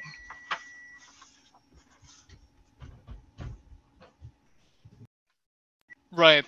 And typically, whenever we do the design, the conceptual design conference, we request applicants for 3 viable options, 3 options that comply with the guidelines. So, I mean, in the past, we've seen options where they comply and then they ask for a modification and they adjust the design, but the initial one complies with all the regulations and all the requirements. So I'm just trying to see here the benefit as this relates to the pedestrian experience, the pedestrian connection with the CKC and other areas. I don't know, Tyler, do you have any thoughts, comments? Yeah, I'll go quickly because I know that David has his hand raised and has a comment. My biggest concern is the facade that it gives off for option 3, that it seems very very closed off. Even if we worked on that one corner, it just seems like one big structure. And so I would be more interested and more advocated if there is a way to give off at least the facade of it broken up, combining option 1, combining option 2 into a way that gives off that impression that there is not this big just wrapped building around it, even if it does meet code. But again, like you were saying, Carlos, that there is issues there when it comes to meeting those codes when it comes to the other examples. And the only one that seems to be the most relevant to meet the code is option 3. But again, that look of it just seems like one big wrapped building with some open areas on the inner parts for the residents. And I want to be able to have something that shows residential, community, retail, all combined together, with also, contributions to the residents to have a little bit more of a private area. And I saw that with option 1 and option 2 more than I do with option 3. So, I guess it's going to have to go back to, what is the compliant, and then basically how we can take it from there and see if there's anything that we can, add some feedback and add some guidance as far as to that structure. So I still think that we're still kind of in that area right now. Thank you, Taylor. And I see, David, that you have your hand raised. This is time for deliberation, but we'd like to hear your comments. I appreciate it, and I do understand it's time for your guys' deliberation. Just after hearing everybody's comments between Tyler and Randall, Supriya, and yours, Carlos, I feel like all 3 options really do meet the code. And as you mentioned, there is a potential for the facade changing, you know, based off of our request for the modulation. However, if that is something after hearing Randall's comments that, you know, it is usually kind of a steadfast rule, or that there's a little bit more strictness than what we were anticipating for the modulation request, and whether or not this is the time, and it sounds like this might not be the time to get that resolved. I still feel like the three options give this board three options that meet code, meet the design requirements with little potential changes. And I would request that, you know, we've come back a second time. We've put great deliberation, consideration, and design into these three options coming back to the board. That the board at least take a vote on one of these preferred options, and then give us the comments back and let us address those comments to make sure when we do come back, you know, in the next iteration to the DRC, we can take that time during those next, you know, steps and make sure that we are hitting all of your points. But in order to come back, you know, and go back to deliberation on this, you know, I feel is unfair, because we put in considerable amount of time and design into this, and I'd like to continue moving this forward. And I think that we can, Tyler, as you mentioned, make sure that we have that residential, the community and the amenity space for our tenants and overall, with our options. And so I'd like to see this progress, and that's all I ask. Thank you, David. We greatly appreciate your comments, and we'll just take it into account and proceed with deliberation. Board, from what I've heard, Randall's preferred option is option 3. Tyler, if you select one of the options, would you have a preference for option 1, 2, or 3? Be completely transparent. I would want to go with option 2. Okay. Supriya, would you have any preference between option 1, 2, or 3? Looking at what's being provided to us, Carlos, I prefer option 3. I didn't see options 1 or 2 as articulated enough to make that decision to go with them. You know, there was more information about option 3, I felt. Okay. And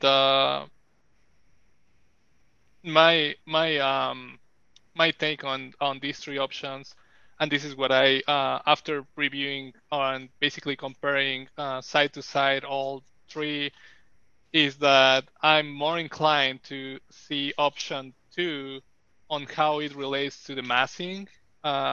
If you board members go to page 59 of the package that we received, the reason why I feel that option 2 basically interacts or complies with the design guidelines for massing is because option 1 on 128, it's a very long facade and very repetitive modulation with the parapets. There's not a lot of horizontal modulation, extrusions of volumes. It's pretty much flat. There's some basically intent to create some modulation, but it's not really there yet. On 124, the building is broken into 3 volumes, which is nicer than 128. Option 2 and 3 are quite different. Option 2, I just like the way the building breaks at the intersection and basically opens or closes down to the residential units.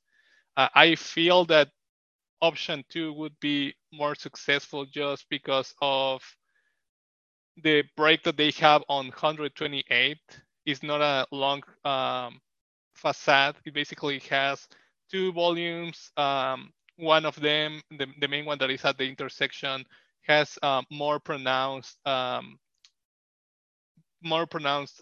extrusions. It reads nicer, and the volume at the back or the north of the property, I think that it has the scale that is required. Option 3, again, it's close to, or basically doesn't have any openings to 124th. The only opening that is visible from a pedestrian level experience is the one at the corner, but as soon as you turn north on 128, it's again all closed.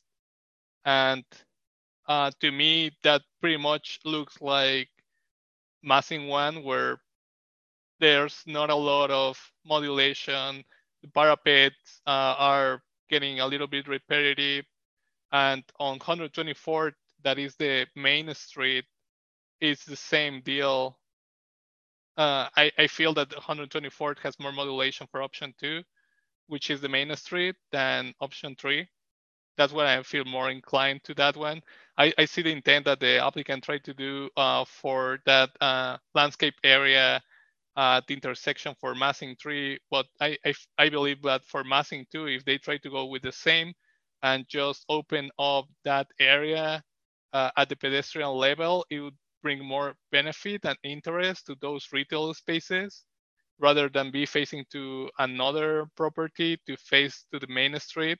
That will also give some buffer space.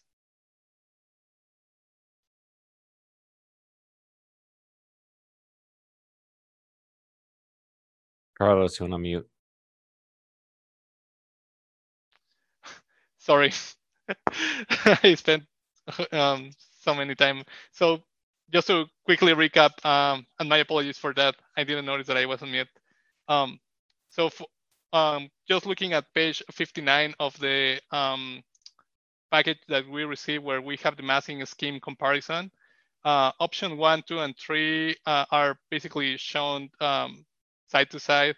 I believe that option 1, the facade that is on 128, it's very continuous. It doesn't have any breaks or modulation. It has some intent, but the parapets are pretty much repetitive, and there's not enough extrusions and voids there.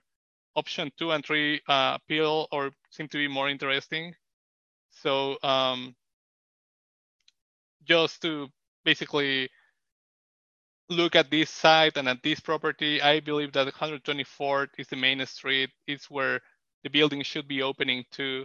Option 3, it seems that it's basically a continuous facade, and it has a break at the intersection. But other than that, you look north on 128, and it's again continuous, compared with option 2, where it breaks on both facades, has more interest, creates more opportunities for public plazas, especially in 124th.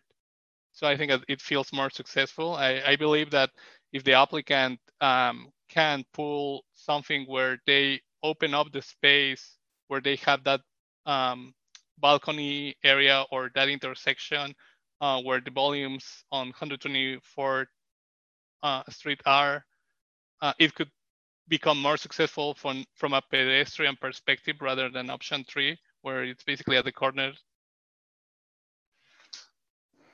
So at this point, I don't know, board members, if so Carlos, you feel the same.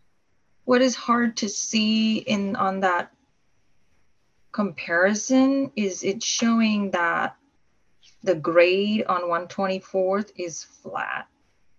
That's the hard part to understand, how the facades are modulated with this public plaza that we were talking about for option 3. And how that would interact with, say, if you looked at option 2, what would happen to that plaza if we have this courtyard at the second level? Well, right? That's the I guess hard. that it's up to the applicant to kind of like come up with an option. What I'm saying is that, yes, I know that basically that intersection, the highest point is at the corner, and then it goes down to the north and to the west of the property. I guess that if the applicant can read the site and ensure that open areas are provided, that is not just like a continuous facade, but it brings more interest.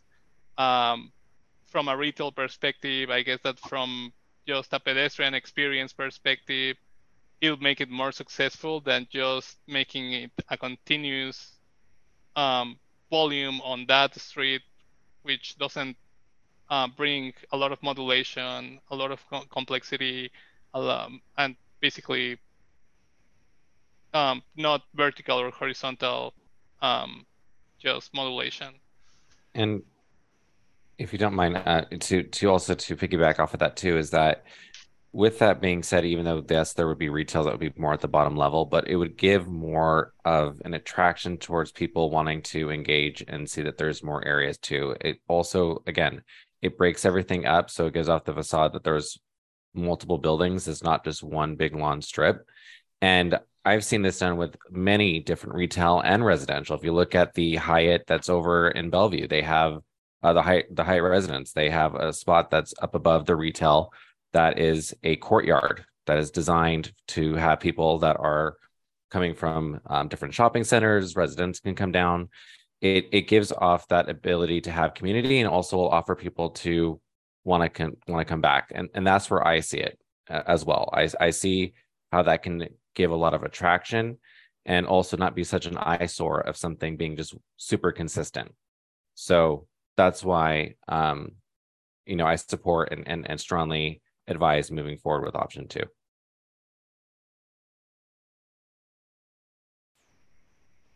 David, do you have anything to add? See that you have your hand raised.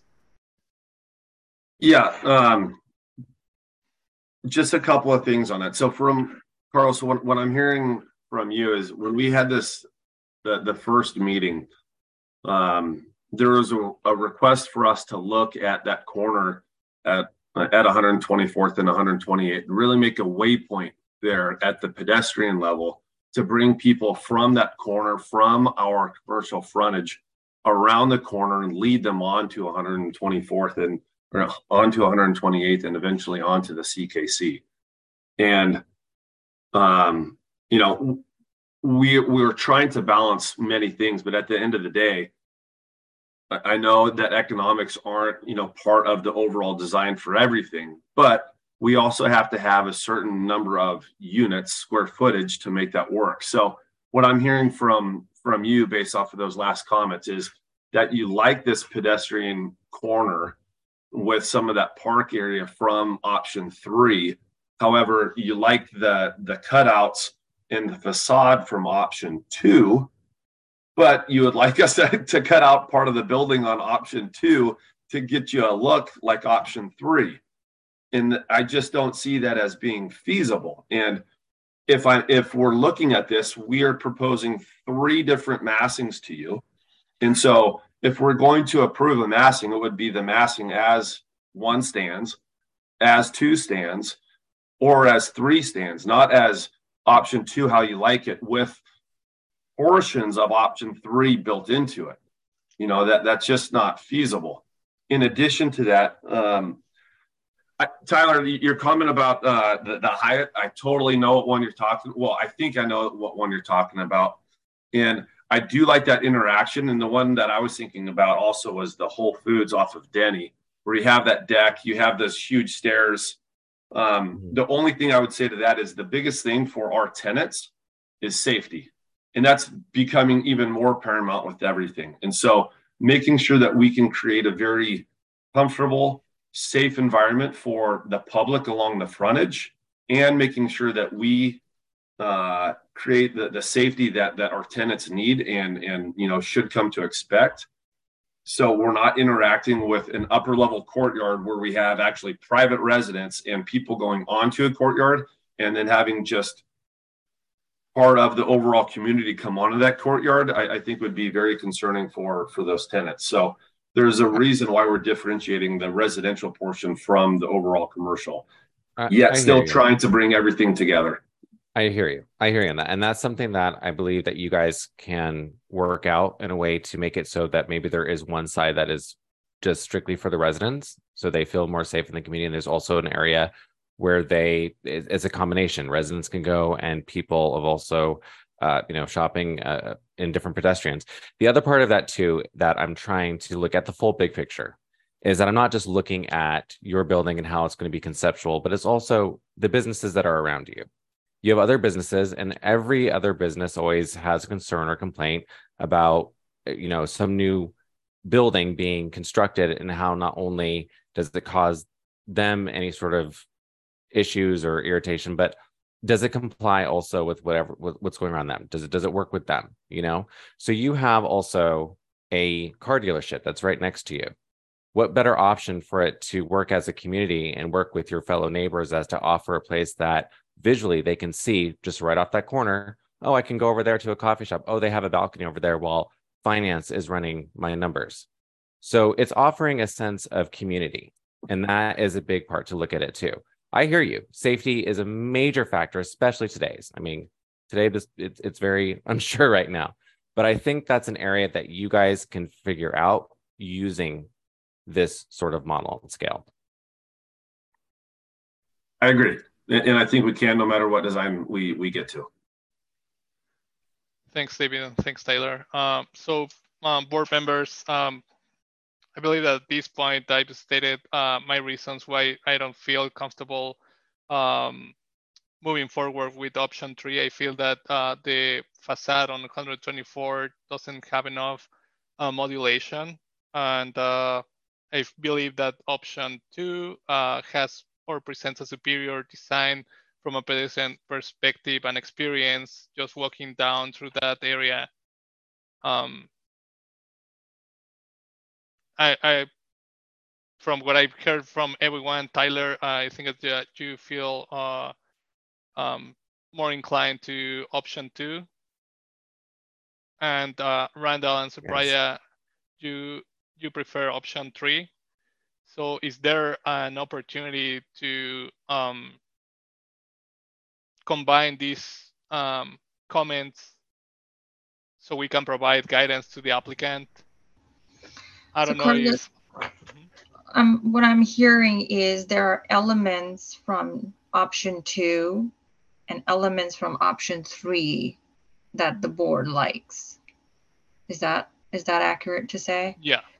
Right. And I think maybe providing comments talking about the elements is more appropriate than just saying option 2 or 3, because I think that's what we're looking for. And I feel the same. I feel that that's something that we should be looking at tonight, rather than approving one specific option. Yeah. Randall, do you agree? So what you're requesting, or what you'd be requesting the applicant to do, is go to option 4 and give them the elements of the various options to put together to make option 4. Is that what we're asking? I think that's correct.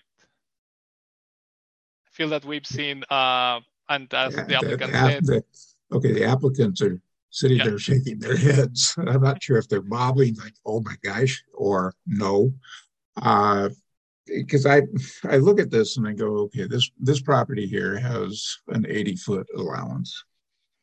And then on basically the car dealership, regardless that the car dealership is relatively new, it will be built to its highest and best use for the property, which will be another building massing similar to what we're dealing with here. And then you go to the north side and the east side, 45 feet, you go across the street to the strip mall. It may not be this development cycle, it may not be the next development cycle, but they're all going to 45 feet. And so over the next 10, 15, 20 years, that will all be developed out.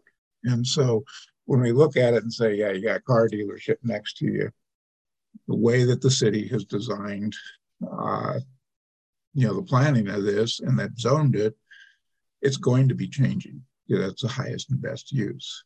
And so as I look at this, I'm going like with an 80-foot structure, this is going to be the prominent structure. And it's in this corner. And I just feel that there needs to be a greater focal point on that corner of 128th and 124th. And I think option 3 provides that. Because then when you get to option 2, you've got a cutout that goes deep into the building, and then you go around. And whether or not 128th is a fairly long elevation, west elevation, or long elevations, I think in the grand scheme of things, in the end, is going to be less noticeable than coming down 124th. That's going to be your point, your focal point. And this corner at 124th and 128th is really going to become a focal point. And that's where, me, option 3 puts that building. It gives them a signature on that corner. And so that's why I prefer it. And I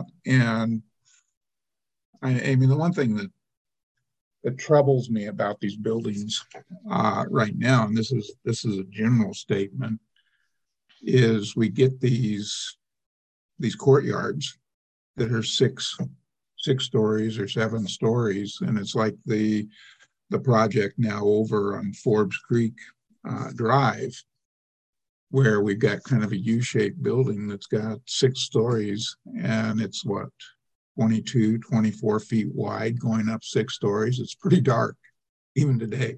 And so, I don't know how you fight that and how you deal with that, but so that's just inherent in the product that we're trying to produce here. And so I really look at the opportunity here is that corner of 124th and 128th, and how that's going to develop out, because that's the signature corner. And once we start to try and pull the building massing down to mid-block or something like that, we're missing the opportunity of that pedestrian corner. Because in the future, if you look at 45 feet and all the stuff that can happen to the east, what can happen to the north, and what can happen to the south, that intersection becomes a major intersection. And I just feel that the building needs to announce itself at that intersection. And I agree with you on the corner treatment, but I still feel that 124th is prominent. It's the main street, and there's not enough modulation there. Basically, it's just a long facade with some extrusions. And yes, you have the retail at the bottom area, which even makes it longer because it's just all continuous. So definitely 124 needs additional modulation, at least something that shows more design, more adherence to the guidelines. We can ask for more modulation, not change a floor plan, but more modulation. And I'm not sure how that affects their square footage and that type of thing. But we're down to a preference here, and we're down to really what we're trying to tell the applicant that they need to do. And where we're at is they need to come back with a 4th option. Right. So I guess that John and Jennifer, just in terms of tonight's meeting, would that make sense if the board provides feedback not on a preferred not on any of these 3 options that the applicant has presented, but a 4th option that might incorporate the comments that we have discussed tonight? I believe that the board does not feel ready to approve the modifications but at least to give feedback on the applicant on what they need to do, what's the main focal point. And I guess that if you guys need additional guidance, we would like to, or additional direction to the applicant, we would like to hear specifically what is required, what is needed. Yeah, let me think about this. It doesn't happen often, but I do recall where the board does look at the different massing options. And, you know, let's say the preferred is 3, but they like elements of a different option. I know in the past the board has done that, and I know applicants have been, I guess what I'm trying to say, in those instances in the past, I think the direction was a little bit more concrete, meaning, oh, we like option 3, but we like this element in 2. And there was a discussion with the applicant and it seemed like it was doable. So then we were able to move forward to a design response conference. What I'm hearing tonight, it seems like, you know, I think the board has the ability to do that, but it's like, is there enough direction or concrete design direction to where the applicant can actually just come back at the design response conference and have something that the board was, you know, that's what the board envisioned. I'm not getting the sense that it is exactly that clear. And I don't know, maybe I'd like to hear from Sean or David. You know, is there enough that you're hearing from the board where you can actually come back at the design response with a combo approach? I don't know how to raise my hand, so I'm just raising it. I mean, we would much rather obviously have direction that we can work with. We don't want to go through this process again. You know, we would like to you know, massage this into something that can actually come to fruition. And if it sounds like what you're saying is that you like the featured corner on option 3 and you like the opening facing 124th on option 2. I mean, if there's some way that we can have more of a featured corner on option 2, would that be something that the board would allow us to move forward with, and then provide, you know, numerous different details on how we're achieving that vision in the design response conference? I'm just going to step in and say yes. Absolutely. Tyler, can I ask you one more question on that? Do you like the opening along 124th as that's currently designed versus the option, that design corner that we have in option 3? Or if we were able to pull more of our commercial space to the west side in option 3, would that give you enough, I guess, to bring you, knowing that you like option 2 right now, that if we were able to commit more of a commercial space and orientation to the west side to connect with our west and keep the material design of option 3, would that be something that you would consider?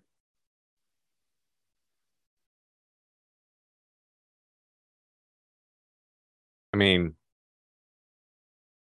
yeah, I mean, it's definitely something worth looking at. I think visually for me, I would have to see that just so I can get an idea of that concept of what that would look like. But I mean, definitely open to that option. I have to hear with my fellow colleagues what they have to say.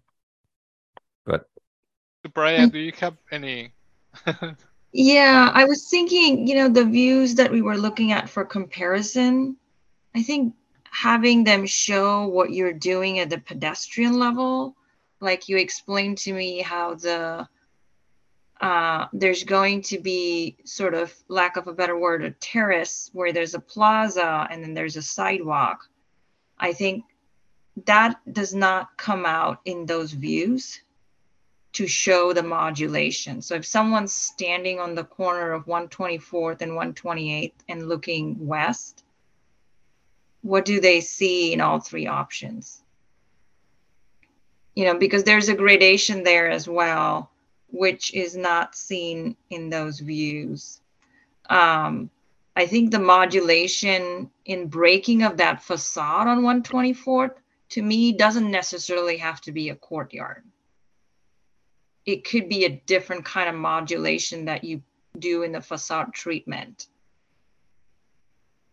Because I completely understand having a courtyard that's open on 124th may not be that appropriate or fun for the residents. I get that. It could be noisy, you might hear more traffic noise, and they might not want to interact with the public below, since this is only for the renters or the people who are using these apartments. John, can I ask you to bring up the elevation from your shortened study, the colored elevation on 124th? The elevation for which one? The option 3, but the colored one, not just that. Is that page 79? Here, I actually have some more images that might get you there.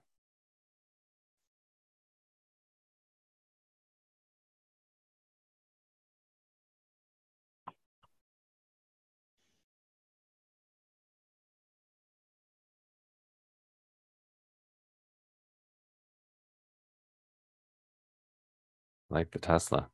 Got to get the truck in there eventually. That's right. It's the only way we get to see it. But I mean, I guess another thing to consider is that if the pedestrian view and the pedestrian engagement is what's most important, when you have that weather protection and you're in there, you're shopping around, you're dining, you're not going to see an opening in the courtyard, in the facade. So it would be for another purpose,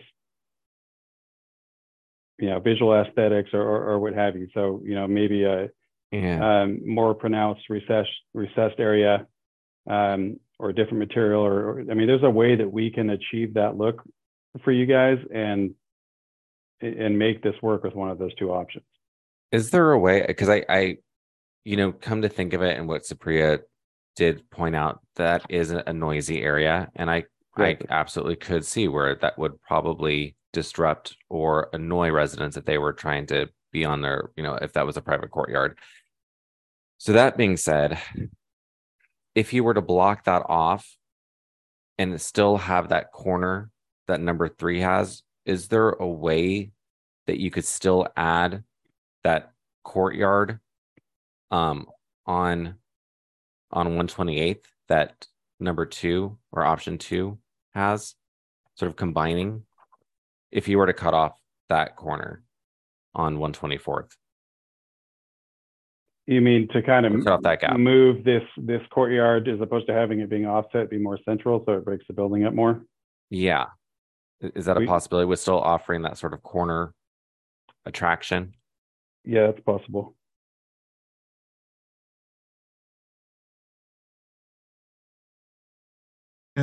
As you look at this, the more pedestrian-oriented street is going to be 128th. 124th, given the arterial that it is and the speed that traffic is moving on there and will continue to move, and the width of that drive. I think what you're showing right now, where you've got the steel box planters and landscaping essentially between the pedestrians and the retail space, and you got that overhang coming out and that type of thing, really provides a very reasonable pedestrian way continuously along there for 124th. And then as you turn the corner, really, I think, Tyler, you're looking at it and saying, okay, if we can break up that facade on 128th. And so you've really got to look at is as you come down 124th, at what point peaking around a 45-foot tall building are you going to see that? And what are you going to see? I mean, when this is first project in, we will see it day one. But later in the life of all of these buildings in this neighborhood, what will we or won't we see?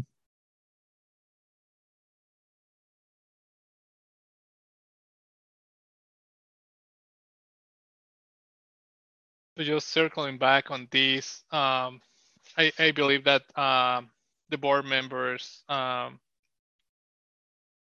believe that the corner treatment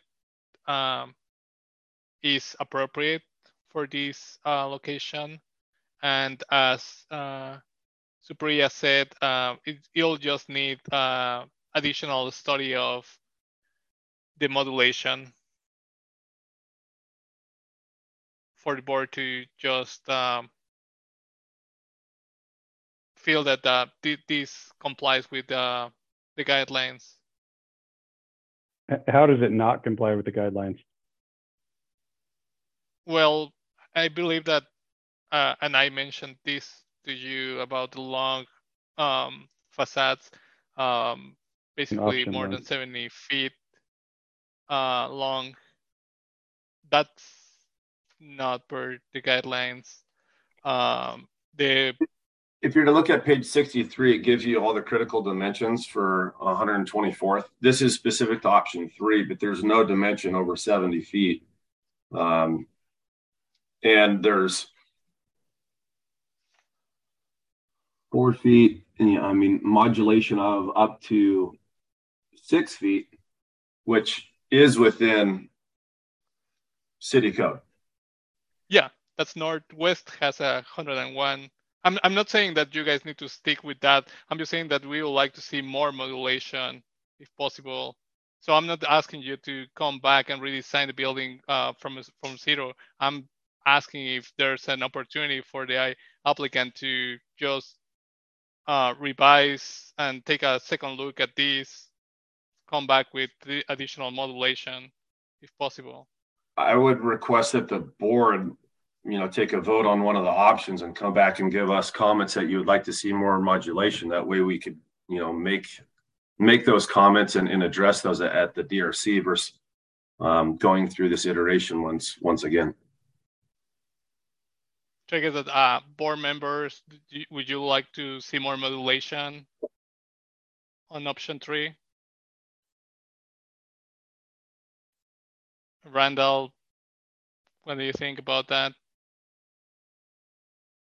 It just depends on what you're actually defining as modulation, what you're wanting to see. Because what they're showing is they're meeting the guidelines for modulations and how far, what the offsets are and the variety of things that are happening there. I think what we're struggling with is the length of the building. And yet we've got a prescriptive code that says you can, every X number of feet you need to modulate. And they have met those requirements. And so through color, through materials, that modulation comes out. And so it'd be a question, to the applicant of, whichever, option we're saying is okay. Now bring it back with your material selections, and how does that work? Because you can modulate and make each of these look like a different, every 60 feet look like a different building if you wanted to. Now, it's a question is what do they want to do? Right, and that's up to them, I guess, to determine. Yeah, and so that'd be the question is we just wanted to, we want to break up. I guess the question is, how do you state it? We want to break up that length of facade so it doesn't, that the massing of it just does not appear to be as long as it is. I guess I'm trying to pick a way to say that, and I'm not sure if that's the appropriate way to say it, but something of that sort that just says, because on the non-colored elevations where we got kind of a sepia color on them and that, or three-dimensional drawings and this type of thing, it's pretty bland. But when you go back to, it's at page 79, it's got the color, the color rendering down 124th, you get a whole different feel. And so I think it really comes back as to how they want to project that modulation in their color palette and material palette. Well, it also relates to what we would like to see for the next. Yeah. And that's all part of the design response conference. So Tyler, I know that you were opting for option 2. If the applicant do work on these comments, would you approve option 3? Yes. Looking at seeing it, and I have to say, you know, when you see it from the first sort of sketch out, you don't really get to see that full visual feel that you get to see when you see the colors and more of a ground pedestrian side of it. So it now makes more sense of option 3. And also that was a very good call out, Supriya, when it came to the fact of noise and inconvenience that 124th could cause if you were to have some sort of either residential or pedestrian courtyard there. So I've changed my vote to option 3. However, I would like to see a way of how you could break up that, give some facade of the buildings looking breaked up. I would personally prefer if you put like a courtyard in there, but we'll see what you guys can do. Okay, seems that then the majority of the board is inclined for option 3. So John, I guess that looking at you just to see if it's now clear that the board will be expecting for the next design response conference breakup with any technique that the applicant would like to implement based on the guidelines of the facade. Does that make sense?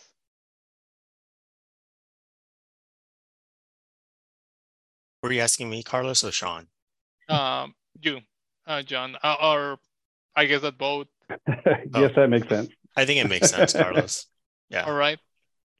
And board members, regarding the modifications to the buffer, do you feel inclined to accepting these, or what would you like to see? We Carlos, need to go ahead, Randall. We need to see a lot more in regards to these modifications as to how, you know, how do they set up against the building setback line, code required building setback lines, and this type of thing, and how that all sets up. And traditionally, we have looked at it that the building needs to breathe, not the setbacks. And so I feel you have to have a pretty darn good reason why you're extending into setbacks or doing something different and reducing buffers and these types of things. Because please look at it from our side. Once we give it to you, where do we stop? And that's what the guidelines are. The guidelines are that we really look at it from a design review aspect of it, but I don't want the developer across the street saying, well, gee, you gave it to them, so we get it.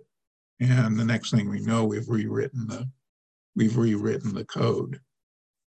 And I don't feel that as a board we can do that. So do take a very close look to that and work through that, and then just come back and be able to soundly tell us why and argue your point as to why to accept any modifications, but I'd try to keep them simple and easy. Supriya, do you agree with that? I agree with that. I think there is a way to achieve the buffer that are required, or at least show us different options and what that give and take is if they can't meet it. Tyler, do you have any additional comments about that? No, I agree. Sean, is it clear for your team? It's clearish.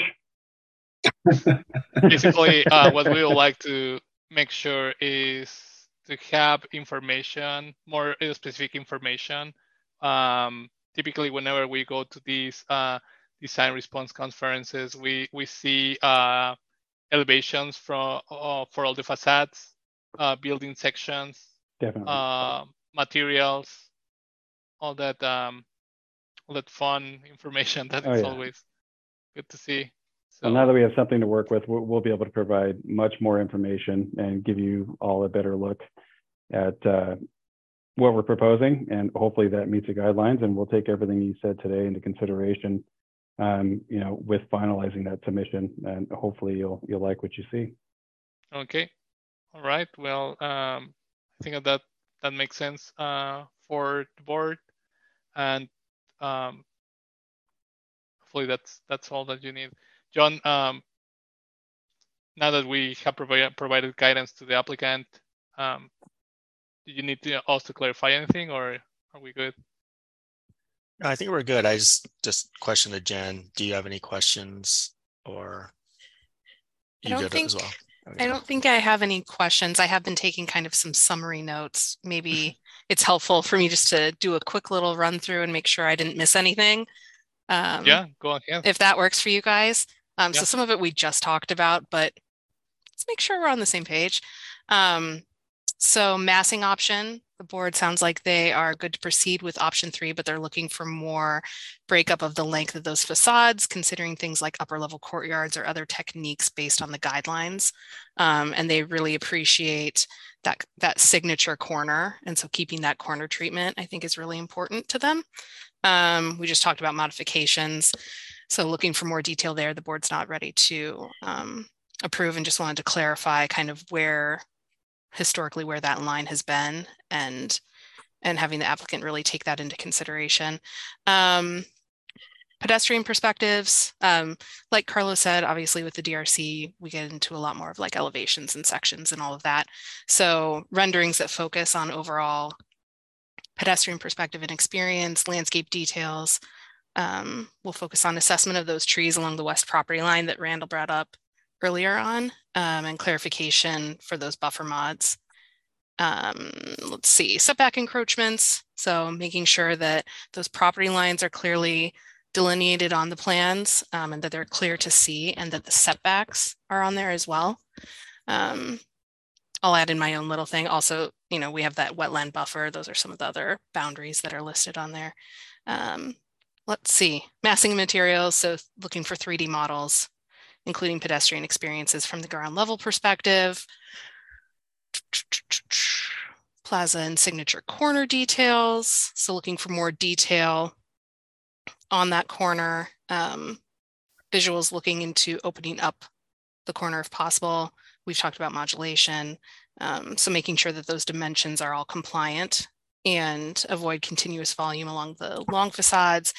And finally, my last note was elevations, making sure they're clear and consistent images, and showing those grade changes. I think that was kind of a comment from the board throughout, is there were lots of smaller questions about really being able to see what are those grade changes and how does that interact with the pedestrian experience.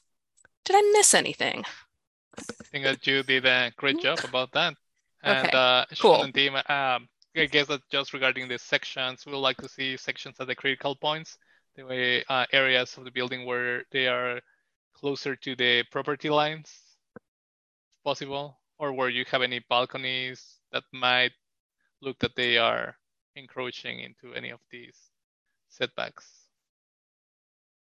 I added that in. Thanks, Carlos. Mm-hmm. And did you note material and material finishes and colors?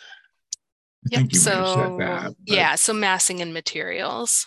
Yeah, but moving more into and that ties with the massing and how you break up those elevations using the material and colors. But it'd be appropriate to start to bring those into that as to really what your color scheme, or not that we want to really pick your color scheme, but we want to just see how that works and goes from there.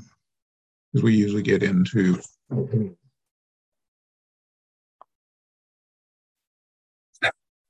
Would the board want to see a materials board and color board? I guess that if the applicant has that information We can bring that. identified, We'll provide that. Yep. thank you. And then last, oh, sorry. Go ahead, Supriya. I was just going to say, since we're talking about materials and hardscape as well on the plazas, how that works with the building and landscape.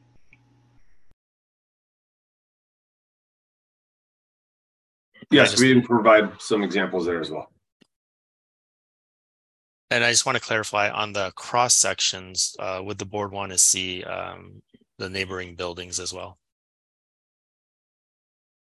I think it will be helpful to understand what are the limitations with the heights for the adjoining properties. Can be very schematic, doesn't need to be specific, but just to understand the zoning and heights for the adjoining properties. So do you want us to show us the heights, the proposed new heights, or the existing just heights allowable, of existing buildings? Whatever is, and for, I guess that you agree with me, whatever it's allowed by the zone. Yeah, usually applicants will show both. They'll show like in a darker color, maybe existing, and then a lighter color will be the envelope. Okay. Yep.